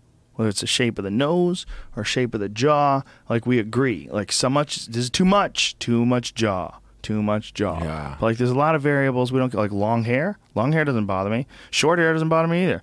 Either one's okay. Like those characteristics, we have like a lot of room. Oh, she has curls. Oh, okay. Who gives a fuck? Dreadlocks. Whatever. Who cares? She shaves her head. Does she look good? Yeah. Oh, who cares? Who cares? You know what I mean? But like a big jaw. She got a big jaw. Oh, fuck that. Fuck that. Can't deal with that look. Like that look, for whatever reason, that look freaks us out. Like the hair, it's like inconsequential because it's a part of you sort of, but you cut it, you don't even feel it. It's kind of weird that it even grows in the first place. Kind of weird lion's mane are you growing off the top of your fucking head? It's weird, right? So we don't care all the variables. Girls can have pink hair and shit, you know? Yeah, they're getting dick with any color hair right now. Yeah, but not with a big jaw. No, big like ass. fucked up shoulders. I think shoulder job is going to be the next one. Too big? Yeah, like too big of shoulders? Like Tommy Hearns type shoulders? Yeah, like intimidating. Like some Lennox Lewis shoulders? Yeah. Yeah, you don't want that. Like when she's wearing a purse and it's like right by her ear. Ooh, maybe you want to conquer her though. You gotta hold it down. Oh, I've had those, dude. I've had those. Yeah? Hell, I've had some big chicks in my life. Like gangster bitches that are fine and cool and they're just fucking ruthless. You gotta be real careful when your girl can kick your ass. Or maybe can kick your ass. Or at least hold her own. Watch your P's and Q's. I got with this stripper once. I was like 6'3". Oh, my God. Yeah, she played volleyball and swam. Wow. And, oh, man. I'm average size, you know? But I got manhandled. Like, you know how I was young, we were play wrestling, and I was just like thrown and like, fuck yeah. I just kept my cool with that girl. Wow. Yeah. She was much stronger than you? Yeah, and it was awesome, dude. It was like, yeah. It was like an extra pump. Just wow. Like, it was weird. Yeah, wow. Damn, she made my vein pop out. Well, you're getting excited. Oh, I remember that bitch. Yeah. That's super athletes. Yeah. Like a WNBA player. If you get a WNBA player to mate with an NBA player, what kind of super athlete would you get? Like, good Lord. Yeah. You know? Or, you know who I met that's a super athlete? What is that volleyball player woman's name? She's very attractive. This is like the one that... Reese. Yes, Gabrielle Reese. She's huge. Giant. Super athlete. If you could get her and mate her up with a Brock Lesnar. Are you kidding me? What kind of super athlete would you do if you could get Gabrielle Reese and Brock Lesnar and mate them together? Shaquille O'Neal and Lisa Leslie. Yes. Super athletes, you know? There's some fucking super athletes out there in the world, too. There's so many athletes that are just, you just go, what? How is that even a person? How's that person, how's that the same thing as me? You know? It's the way they're bred now, the way they're taught, the way they're coached. It's crazy. There's like kids that are 13 years old taking creatine. My friend's like, hey, can you got money for my son's creatine? He's 13, what? dog. Why are you giving this kid creatine? I wonder if that's even healthy. That's probably unhealthy. I don't even think 13-year-old kids are supposed to be lifting weights, right? They're only supposed to do like calisthenics and things like that. Like they think that weight itself can actually fuck with their bone growth because their bodies aren't designed to. Oh, it's I wonder not if that's fully been disproven. developed. I wonder if that's been disproven. I don't know. I was just talking with my dad about that the other day, literally, because there's a kid my age that when we were growing up started lifting a little earlier than everyone else, and he just all through high school he fucked everyone up. He had a right. edge. He was ahead of us all. Mm-hmm. He was a monster because of that. And I don't think he would have been smaller now than he was then. His dad's small. He would have been small his whole life anyway. Maybe, huh? Yeah. Who knows? I don't know if it's a bullshit myth or not. See if you can find that out. It's the same myth. We'll end on Like, that. don't shoot the ball after you work out. Don't shoot around and messes up your jump shot. It's the best thing because you're shooting tired. There's some people that look at it that way. That's what they would say about archery too. You shouldn't do archery after you lift weights. Yeah, because you want to have control of your muscles, and when your muscles are fatigued, it's hard to control them. But I you're can see playing in a both. fatigue game. Yeah. Fourth quarter. Yeah, I see both. That was a philosophy in a lot of jiu-jitsu schools. You would do a lot of calisthenics, especially the old school schools. You would do a lot of calisthenics, and you'd be fucking completely worn out before you ever start sparring. Oh. So before the beginning of class, be push-ups and hip scoots, hip escapes, and go down the mat and back. You'd be doing bear walks. You're walking on your hands and feet, that kind of shit, and you get completely exhausted. Push-ups, sit-ups, and by burning you out with calisthenics, you were forced to use technique when you rolled. And then you would spar after all that? Yeah, you would do technique, you would do drills, and then you would wind up sparring. But most places don't do it that way anymore. Most places believe the best way to learn is actually to just warm up, do drills, go over the technical aspects of it, then just spar hard, and that you should be fresh when you're practicing technique. What is that saying? This is an article from Live Strong, and I just went to the Dismissing the conclusions myths. so we could get to the end of it, and it basically says that. I'll let you read it if you want. Okay. Contrast with suggestions of stunted growth among young weightlifters, Betsy Keller points out that weightlifting may be more effective than other forms of exercise in promoting bone growth and density among adolescents. So it actually might be healthier for them. These researchers found that testosterone injections increase both bone length and density, suggesting that weightlifting's impact on testosterone may be beneficial. Veterans Administration Medical Center supports evidence in a 2008 study. Interesting. The lessons even says it might allow you to grow taller than you would have. Interesting. Interesting. Yeah, who knows, man? But you wouldn't want to fuck your kid up. You know, that's the thing. Yeah. Like, I've seen people that have their kids totally jacked at an early age. I'm like, boy, again, like, how much pressure are you putting on that little guy? Is that what he wants to do? Your kid wants to do squats? Yeah? I kind of think they don't. Fuck no. I had all that pressure on me, man. My brother used to wake me up like in 6th grade. Come on. Watch. You're going to go watch the freshman practice. I was like, why do I got to go to this practice? Older brothers, man, make tough kids, though. Yeah. Do you look at a kid who's like the youngest brother and he's got a bunch of brothers that fuck with him? Those dudes usually know how to handle themselves because you're growing up in a combat situation. Your brothers are fucking with you constantly. Yeah, we're all a year apart. That's terrible. Yeah. That's chaos. It's that little Hercules guy from a couple years ago. Yeah, that guy's too much. That's what he looks like now? He grew up and gave up on it. He gave up on lifting weights? Yeah, there's an Inside Edition story on him last year. Poor little guy. That's what he looked like. Yeah. Wasn't he on those myostatin inhibitor things, or maybe? Or... No, they don't have that, like, in terms of, like, a supplement. Some people are born with myostatin inhibitors. It makes you grow much more muscle. Your body doesn't regulate the growth of muscle the way ours does. What do you mean? It's some weird genetic freak that they found in dogs called whippets and some cows that somehow or another, when they're breeding these dogs, they develop this genetic variation in what's called a myostatin inhibitor, and it allows, for some strange reason, like this is a real dog. This is a whippet that has this myostatin inhibitor issue, and these are some cows that have it too. And what it is they just grow way more muscle. So look at the size of that cow. I mean, it's incredible, right? So they figured out how to do it in mice.